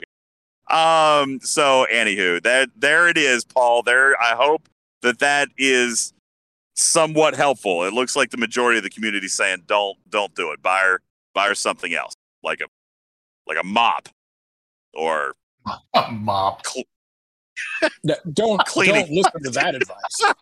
Yeah. Whoever said mop should be that. Yeah, should be ignored. So how about you know what? You could buy her a cloak for her enterprise. How about you do that? You would win that. Buy her a cloak for her enterprise. That would be fantastic. Okay. Bubba Joe, you've got something you want to bring up. Real quick, if you guys want to write letters, if you are out there and you got trouble, send your email to talkingtrekstfc@gmail.com, talkingtrekstfc@gmail.com, and we will help you with DJ's holiday mailbag. Bubba Joe, you've got the final segment. What do you got, Bubba?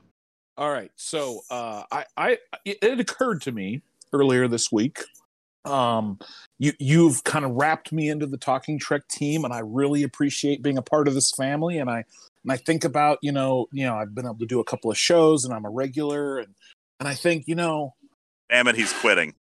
No, I'm not quitting. Wow.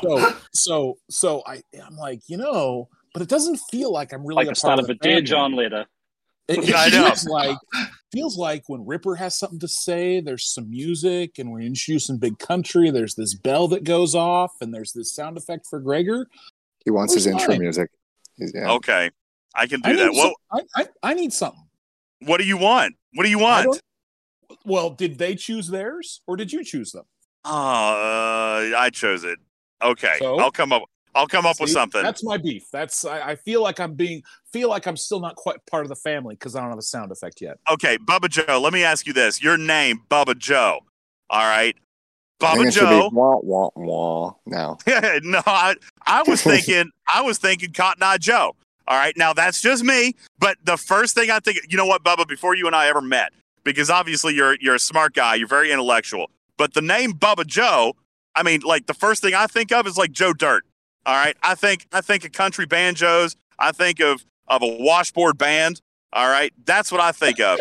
You're obviously a very intellectual, intelligent person. All right. But the name Bubba Joe strikes me as country bunkin'.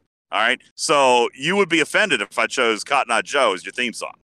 I would. I can all but guarantee you I'm not going to be offended by anything you pick. Oh, okay. Good. Well, then it's settled. It's settled then. Fair enough. Seems fair. Joe Dirty. You got it. All right. Let's talk about grading very quickly, Bubba Joe, as we get ready to wrap up. How long have we been on? What time we go on? 8? Like right at 8? Or was it a little? It was a little after 8, right? Oh my God! It's 11. 3 hours. Jeez! How did that happen? All right. I'm always surprised by that. They're crazy. No, I don't think it's been 2 hours. It's been 3. We went on at 8. It's 11 my time. Bernard says, any hints for the December arc? I cannot provide you hints yet. We are still inside the arc. I'm able to bank on this almost every month, Bubba Joe, that Sunday is the last day of the arc. So I'm actually off the hook for providing a hint today because hints come between the arcs. So I have nothing for you. Plus, Bernard, as mentioned at the beginning of the show, I don't even have my arc preview meeting until Wednesday. So actually, I have absolutely nothing to offer you. Sorry. I got nothing yet. I don't even know yet. All right. Clueless one says, will there be Apex? No idea. I hope so. Since I missed it last month, but I got no idea. That said, grading of this month is coming up. This coming Wednesday, showtime approximately 7:30 p.m. Eastern time. For those of you wanting to tune in live, and thank you to all of those thousands of players downloading on iTunes and iHeartRadio and Google Play and Amazon Alexa, amongst many, many others in our recorded podcast format. Grading of the show coming up this Wednesday, Bubba Joe. Very quickly, unprepared. We have not discussed this in the slightest. Right off the top of your head, 3 things that stick out at you, good or bad, that you want to discuss and what are going to have a heavy portion of this month's grade riding on for you. So I think that we have our criteria that we use a lot, and I think it applies this month even more so than in previous months, and that's milestones versus rewards, right? Milestones for the events and rewards based on those milestones. So I think that is going to be a heavy influence. We talked about it on the Wednesday show, being very thankful for a lot of ops players being very happy with the payouts. And I think it's looking at what are the milestones and what were the rewards for those. And I think that's going to be a chief grading criteria for this arc. I think a lot of players do need to keep in mind also, because I know that we have brought it up and I know that we have discussed it. And I think a lot of players are going to, rightfully so, look at this from their perspective, from their experience. And I expect no less from our contributors. At the same time, our contributors have a little bit of an extra responsibility to make sure that not only are they relaying their perspective of their gameplay, but also being cognizant of the players around them, which is why we brought up, players from various ops levels, including Karkin. I can tell you right now, Bubba Joe, tell me I'm wrong, that your perspective on rewards payout this month is going to be different than mine. Yes, it is. It is going to be. And we will be prepared to discuss that in a little bit more detail. Bubba, I do. You know what? We'll come back to this here in a second. Somebody told me it's only been 2.5 hours. So maybe we've got a few extra minutes. I actually have some data that I was able to gather up this afternoon. I know you said that you were working on yours. I don't know if you got a chance to finish it, but I did, in fact, collate all rewards from all of the ticketed events, all 9 of them. Oh, I've got that. Good. Maybe we should take a look at that here in just a second. I've got it in a nice, neat little spreadsheet, not suitable for sharing because it's very ugly, but I will be able to share the data that's on it. We'll talk about that here in a second as we are laying the groundwork for our grading show, and obviously rewards being a huge, huge part of it. What would be the next item for you there, Bubba Joe? Well, I think that the specific events, I think we've seen in the chat, I think it's more than just Armada events. I think it's the Armada events. There were a lot of those. I think it's the territory capture event. So it's what were the themes of this arc? And it definitely felt like both Armadas and territory capture played heavily into the arc. And that's something that needs to be discussed. I mean, we had an 11 or 10 day event. Like that's it's almost a majority of the arc. It's almost half of the arc. So that's obviously has to be something that has to be talked about. I bet in that there was only 5 alliances for each server who really had a good time. Well, that's arguable. I mean, did many alliances actually, in fact, have a good time? Because a lot of alliances just dropped and retook what they already had, gave them a chance to spend some of those cores. But to my knowledge, and I did poll or reach out to several players across several servers, there were very few instances where alliances got real aggressive and started, moving across the map and displacing people and actually trying to rack up those points. Most people made arrangements, and I know that again, it's like Scopely just cannot overcome the politics of territory capture. They have yet, Bubba, to provide enough incentive that everybody wants to fight over. Because even with this event, alliances made deals. And I know that it was not the intent, I don't believe, of this event. The intent, I can tell you, the intent was to get alliances to move. He got all the little alliances to move. Yeah, right on out. Right out the front door. That's right. They moved right out the front door is what they did. A lot of refreshing happened last week on the lower plane movement of all the spots around the big spots. Yeah. So, I don't know that was an enjoyable experience for those alliances that got booted out. But nonetheless, we can talk about that. Captain Mark, let me come to you. Maybe the number 1 or 2 issues that you would like to discuss a little bit deeper and that are going to impact your grade most significant way. Oh. You might want to have to come back to Fair enough. Karkin, let's come to you as an Ops 32 player. I'm taking a lot of heat over this missing turkey fiasco. Okay. Right, that's an important thing. Yo, G, what's up? Welcome back, man. We missed you for a little bit. Yeah. Gregor, you had indicated at the beginning part of the show that this was an arc in which you found yourself unable to complete all of the events due to time and holiday and work and just some of the really grindy elements of this arc, such as Armada after Armada after Armada after Armada. If you are heading into next Wednesday, what's the number 1 or number 2 points that you as a player are going to find that most heavily influence your grade? Cloaking, because I still am not super happy with that. But it actually, I having entered a war during this, I actually think there's more value to cloaking than I originally thought, but I still am not super happy with it. And territory takeover or territory capture, I really feel like there's something wrong with territory capture. Like, I think the system of timed takeovers and a lot of that stuff happening during the day that system has to be readdressed somehow. I don't know what the fix is, but I feel like it's not in the right shape for the game. I think the coordinated time issue is too much of an issue. Well, like we just said, I mean, Scopely has yet to find a way to really incentivize players to really fight this out. Now, I'm seeing in the chat that some servers did. Some servers engaged, and I'm glad that some did.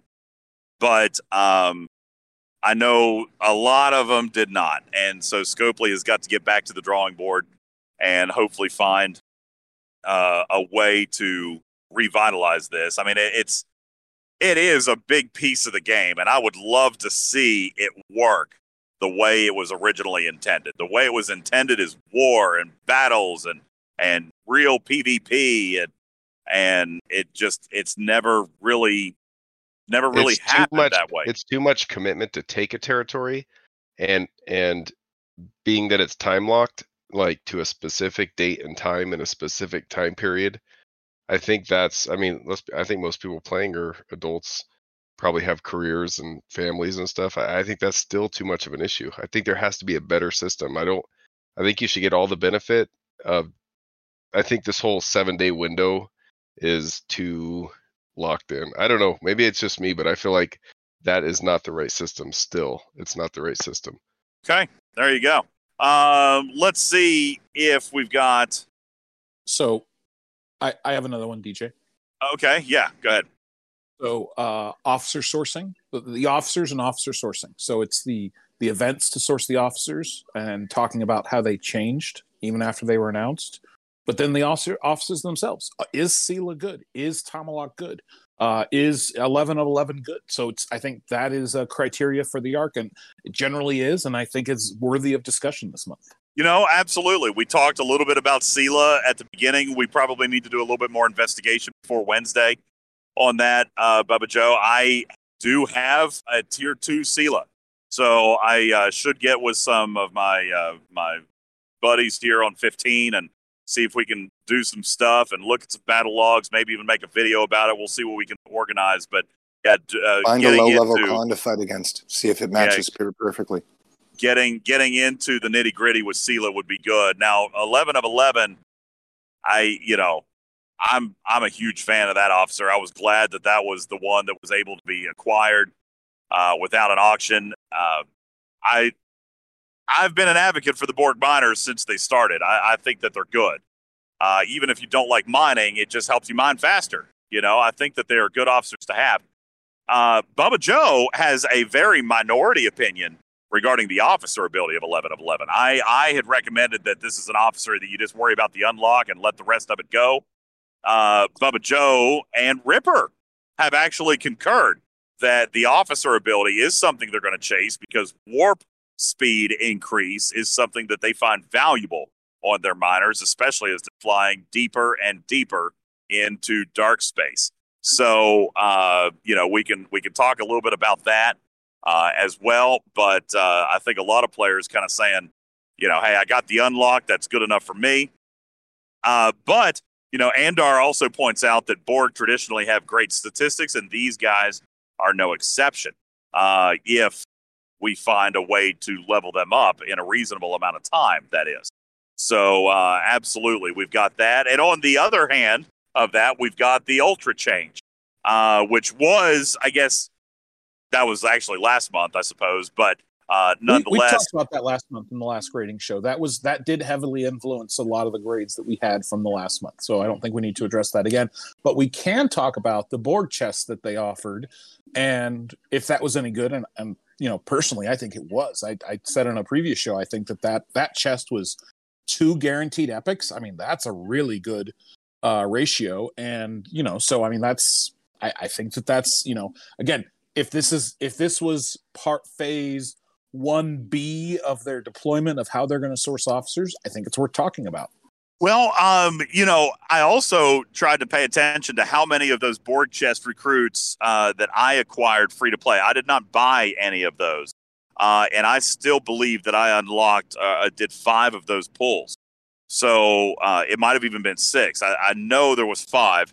There might have even been a sixth, and those were issued essentially completely free. So, you know, following the line of logic that Bubba is talking there, you had 2 guaranteed shards of the 3 new Borg mining officers, and 10 of 10 was not included in that. So, just for free, you were given 10 extra shards this month, 2 out of 5 pulls, and like I said, it might have even been 6, but there was definitely 5 at least, and that's 10 of these epic Borg miner shards, which, you know, in the grand scheme of things, is not a whole lot, but I know for a fact it got a couple of players at least over the hump when it came to 11 of 11, or even 4 of 11 if they didn't finish off last month, or players who aren't finished with 3 of 11 like myself. I still don't have T'Pring unlocked, and I thought heavily about buying that pack, Bubba Joe, but I'm 60 shards shy. I wouldn't have got it. Even if I'd spent a couple $100, I wouldn't have gotten her. So I'm going to probably ultimately have to finish her off in an event store if that comes along. But, you know, that chest was a good thing. So, absolutely. Let's come back to Captain Mark. We'll give you the final word here. No, Karkin, did we get yours? I didn't. Karkin, 1 or 2 items that is going to influence your grading.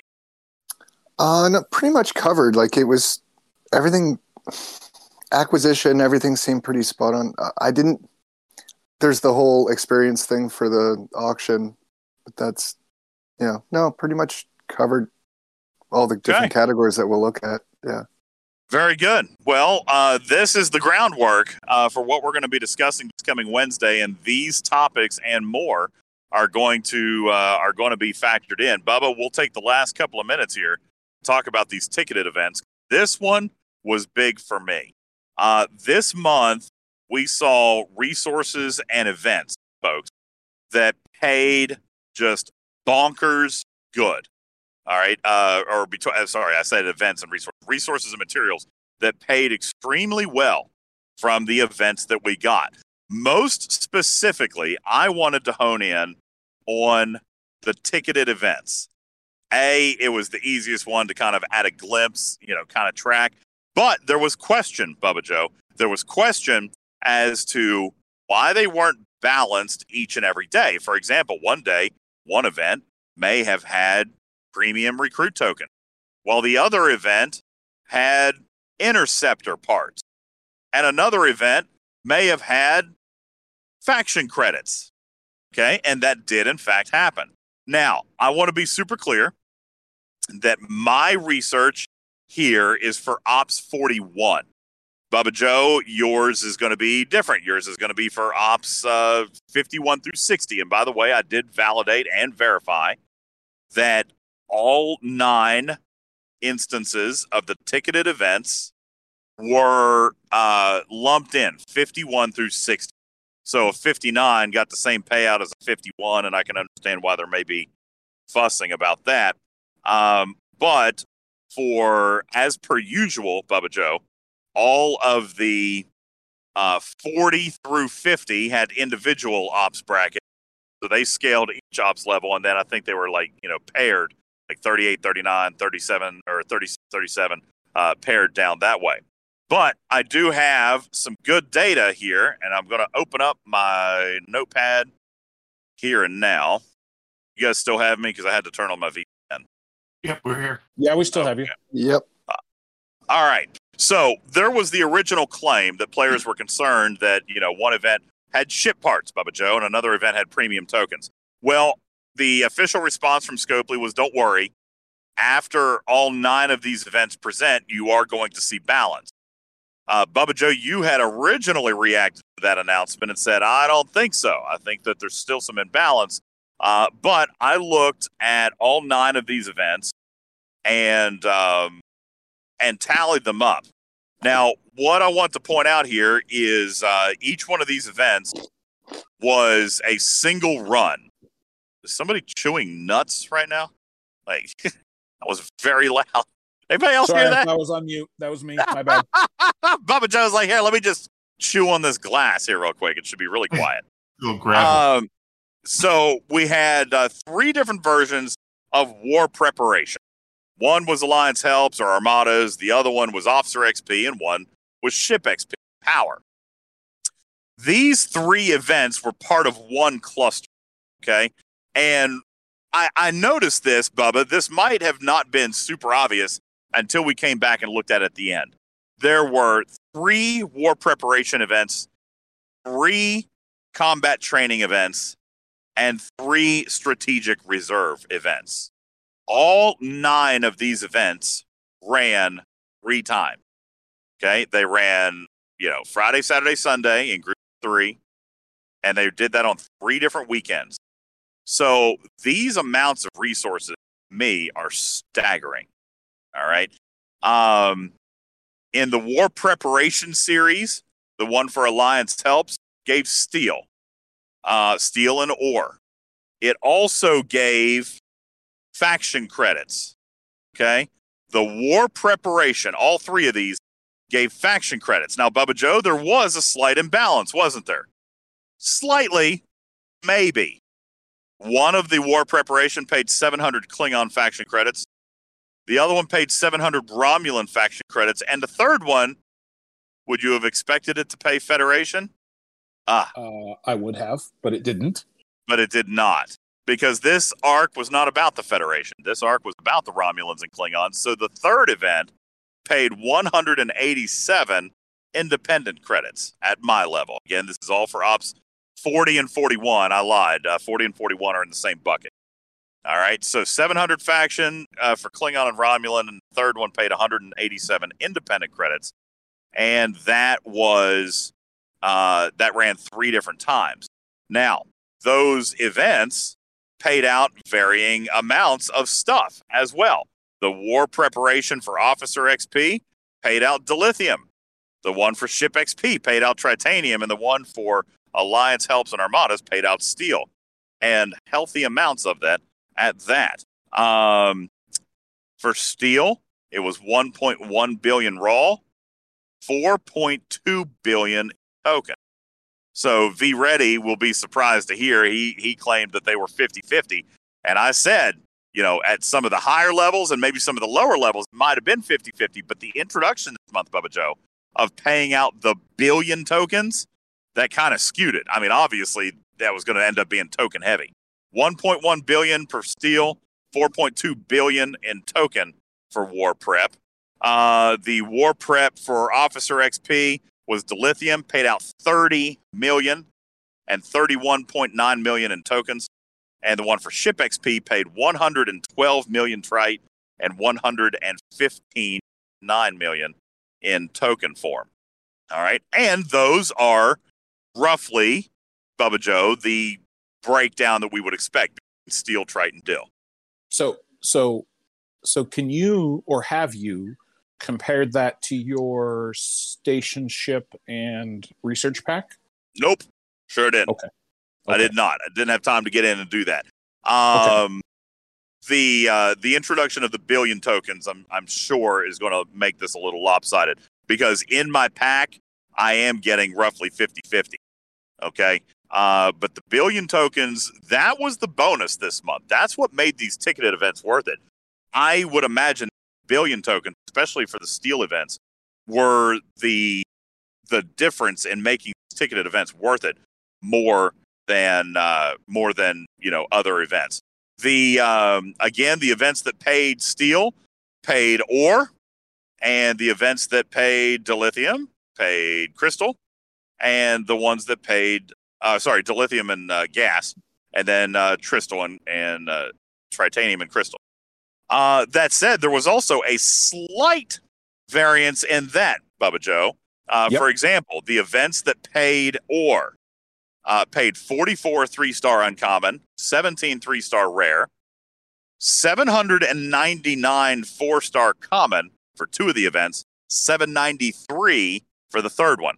It was a variance of only 6 common. Not enough for me to be fussy about, but enough for us to look at. Wait, 4-star. I'm sorry, say that again. How much G4 common did you get? 799 in 2 of the events and 793 in the third one. That's more than I got. I'm sad for now. common. For common, Yep. interesting. 4-star Anyway. uncommon was 220. 4-star rare was 64 in the events that paid faction credits and premium recruit tokens. They did not pay any rare in the event that paid ship parts, Bubba Joe. All right. Because in that third event, instead of rare G4, they paid ship parts, and those ship parts apparently are carrying a higher value to Scopely. So they took out the rare and paid the ship parts instead, which was really, really interesting to me. And they paid, it was good parts, and that was equal all the way across. I had an event for Explore parts, an event for Interceptor parts, and an event for Battleship parts. And I got 460 uncommon parts in each of those, but I did get an extra 10 rare Battleship parts. I got 77 in one of those events, and I got 67 in the Interceptor and Explorer parts. So, again, a slight change right there, but again, not one that presents to me a wild imbalance. And this was kind of this way across the board. Uncommon gas, same thing. 4-star or 3-star uncommon, 44, 17 for the rare. Roughly 800 on the common, 220 for the uncommon, 64 for the rare for the 2, and then the one that had parts didn't. Same thing for Crystal. All stayed the same. Now, there was even an imbalance there, though. The Crystal events actually paid more. 3-star uncommon paid 60 Crystal instead of 44. 24 rare instead of 17. 1,445 common 4-star. 400 uncommon star, and 113 rare 4-star. So Crystal was the flavor of the month this month. And actually, got to be honest with you, Bubba, I was not disappointed with that, because traditionally, guys, it's ore. Traditionally, ore is the heavier one. I have seen a few examples where gas has been the heavier one, but we've even noticed that in our battle pass, right? One of them actually pays more than the other. So I was actually kind of pleased to see it fall onto Crystal month, because that's not typical. That said, there was even imbalance, a little imbalance in the raw resources for some of these events. For example, the one event where I told you I got 1.1 billion steel and 4.2 billion. Well, token form was 4.2 billion all the way across. But I got 1.1 billion raw in 2 of those events and only 975 million in the third. Same thing for Tritanium. 2 of the events carried 112 million. 1 event carried 93 million. And Dilithium, same thing. 2 events carried 30 million. 1 event carried 24 million. So there was a little bit of variance there, a little bit of imbalance, if you will. But Bubba Joe, they were all, for the most part, actually relatively balanced with each other across the genre when we're talking about parts. You know, for example, all of the parts were pretty much uniform, except for somehow I ended up with an extra 10 battleship parts. But I'm not going to complain about that. You know, I felt like they were balanced pretty close, if not exact, pretty daggone close. Was your experience different? So I don't look at the raw numbers, because the raw numbers are exploded for 50 plus, right? So if I tell you that I got 32 billion steel, you're going to go, oh my God, 32 billion steel. Okay. For me, all the ticketed events have always had a direct corollary to the packs that you can source the resources from, right? Whether it's resources, whether it's recruit tokens, whether it's parts, whatever it is. Okay. And so this month I said, okay, here's my pack. Here's what I'm getting in the ticket events. What do I see? And so in that regard, we got exactly within a couple of percent what we were supposed to in materials, at least at my level. The materials were spot on. Interestingly enough, this is the first time they've added parts to a material resource run. May have been the first time parts altogether, but I can't remember if we ever had a ticketed event that did parts. But even if not, I don't think that we have, at least not since. Either. Yeah. But they added parts to a material and resource, which is, okay, so that's kind of good. And I ended up seeing, okay, so that's, I looked at that and said, hey, that's right where we're supposed to be, right around 7%.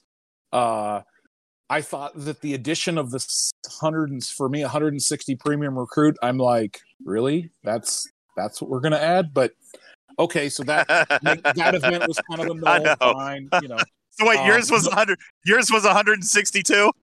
Yeah. So wow. But fine. So 160 premium recruit tokens. Woohoo! So the parts were right where the parts were 7%, materials were 7%. Where it noticed for me where they took some value out, and okay, so they added parts, so maybe that's where they compensate for this. Is the resources. They were way low compared to what we would normally get for resources, right? So they were. You know what? Let me check something here. I didn't pay attention to that, but you know what? I told you that there was one event out of the 3 that paid less. I wonder if that was the one that corresponded to parts. You know what? It was. Check this one. It sure is. That's exactly it, Bubba. So the ones that paid a little bit less in raw, those were the ones that paid ship parts. Yep, all 3 of them. So you're right, where the resources were down a little bit, it's where they added the parts. Now, I got to be honest with you. Let me ask you, just on the surface, scratching your head, do you feel that the 2% drop in resources, because that's what mine looks like it is, 2%. I got 2% less value in resources, but also picked up common, uncommon, and rare ship parts. I think, to me, that feels like an appropriate. I'm satisfied with that, I think. What I focused on was resources, right? Because that's what I'm always looking at. I checked the materials, and so I said, okay, so for me, resources is important. And I know that at some point here soon, materials are going to be the important thing, and they probably already are, and I'm just not noticing. So for me, I looked at that and said, okay, well, the resources are low. Why are the resources low? Well, they're low because you have these ship parts. Well, now, okay, does that make sense? Is that acceptable to me? And I kind of think it's okay. I just, this is them tweaking with it. Now, I think the 160 premium recruit tokens, like, there's no reason for the resources to be low for that one. Like, none. Like, well, and they weren't. And they weren't. No, they weren't. Mine were. That's what I'm saying. The average, not the peak, not the low. The average was low on resources for 50 plus. So you did not have 2 of the same with one a little bit lower? No. See, the one with the parts looks like it was roughly 2% lower in resource, but the other 2 were exactly identical, and they paid either the faction credits or the premium. It's like they looked at those, roughly equilateral, for lack of better terms, but the ship parts carried a premium, so I got a little bit less in resource. It's interesting to me that all 3 of your styles of event paid different amounts of resource. So mine were 2 of one and then 1 of another. Right. So they were different. They were different percentages depending on the resource. So like my trite was the lowest.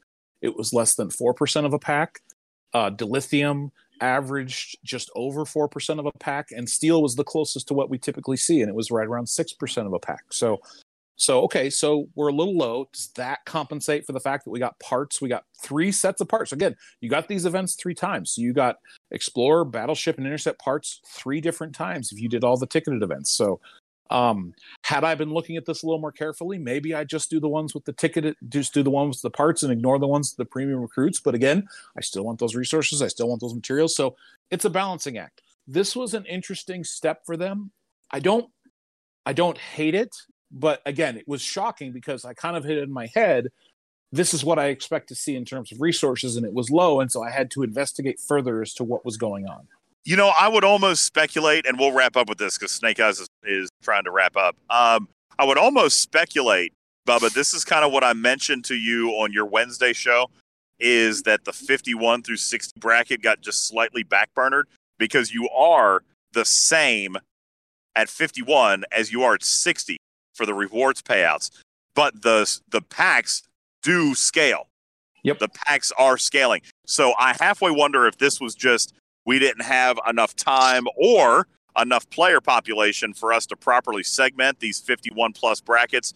So I'd be willing to bet if you look at an Ops 51 sales pack, it's probably closer to that 7%. that you were expecting? Because as you've gone up, your packs have gone up, but the bracket for this event, for ticketed events, was the same 51 to 60. I bet they were scaled at 51, and because they didn't scale any further, the percentage has actually dropped for you a little bit. For 50 and down, they look pretty uniform.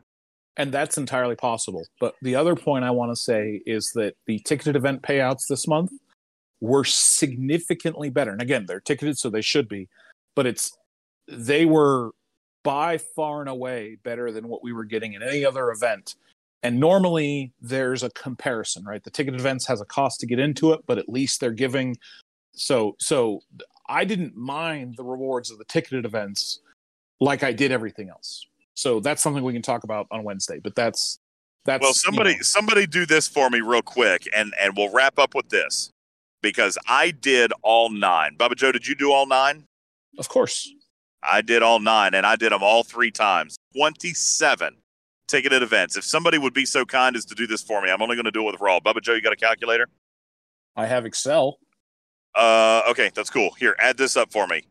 1.1 plus 4.2 plus 0.97 plus 4.2 plus 1.1 plus 4.2. 15.77. Multiply that by 3, roughly 46, 47-ish. 46 billion steel just through ticketed events. I'm going to do the tritanium in my head because those were roughly lateral. Well, hang on. Can we stop right there for just a second? Sure. What can you do with 47 billion steel? Oh, gosh. I mean, even at 41, that's probably 5 or 6 buildings, maybe 7. So let me. I know what you're going to say, but let me just take this here. So I'm going to take mine. 32 billion steel. That's roughly 96 times 3 is 270 billion steel. Seems like a really big number. It's about half of what I need for one building. And that was all 3 steel events times 3 runs. Yep. You only got 2. What did you say it was? It's 32 per. So it's roughly 96 billion steel for 3 set of ticketed events. Do that 3 times is 270 billion steel.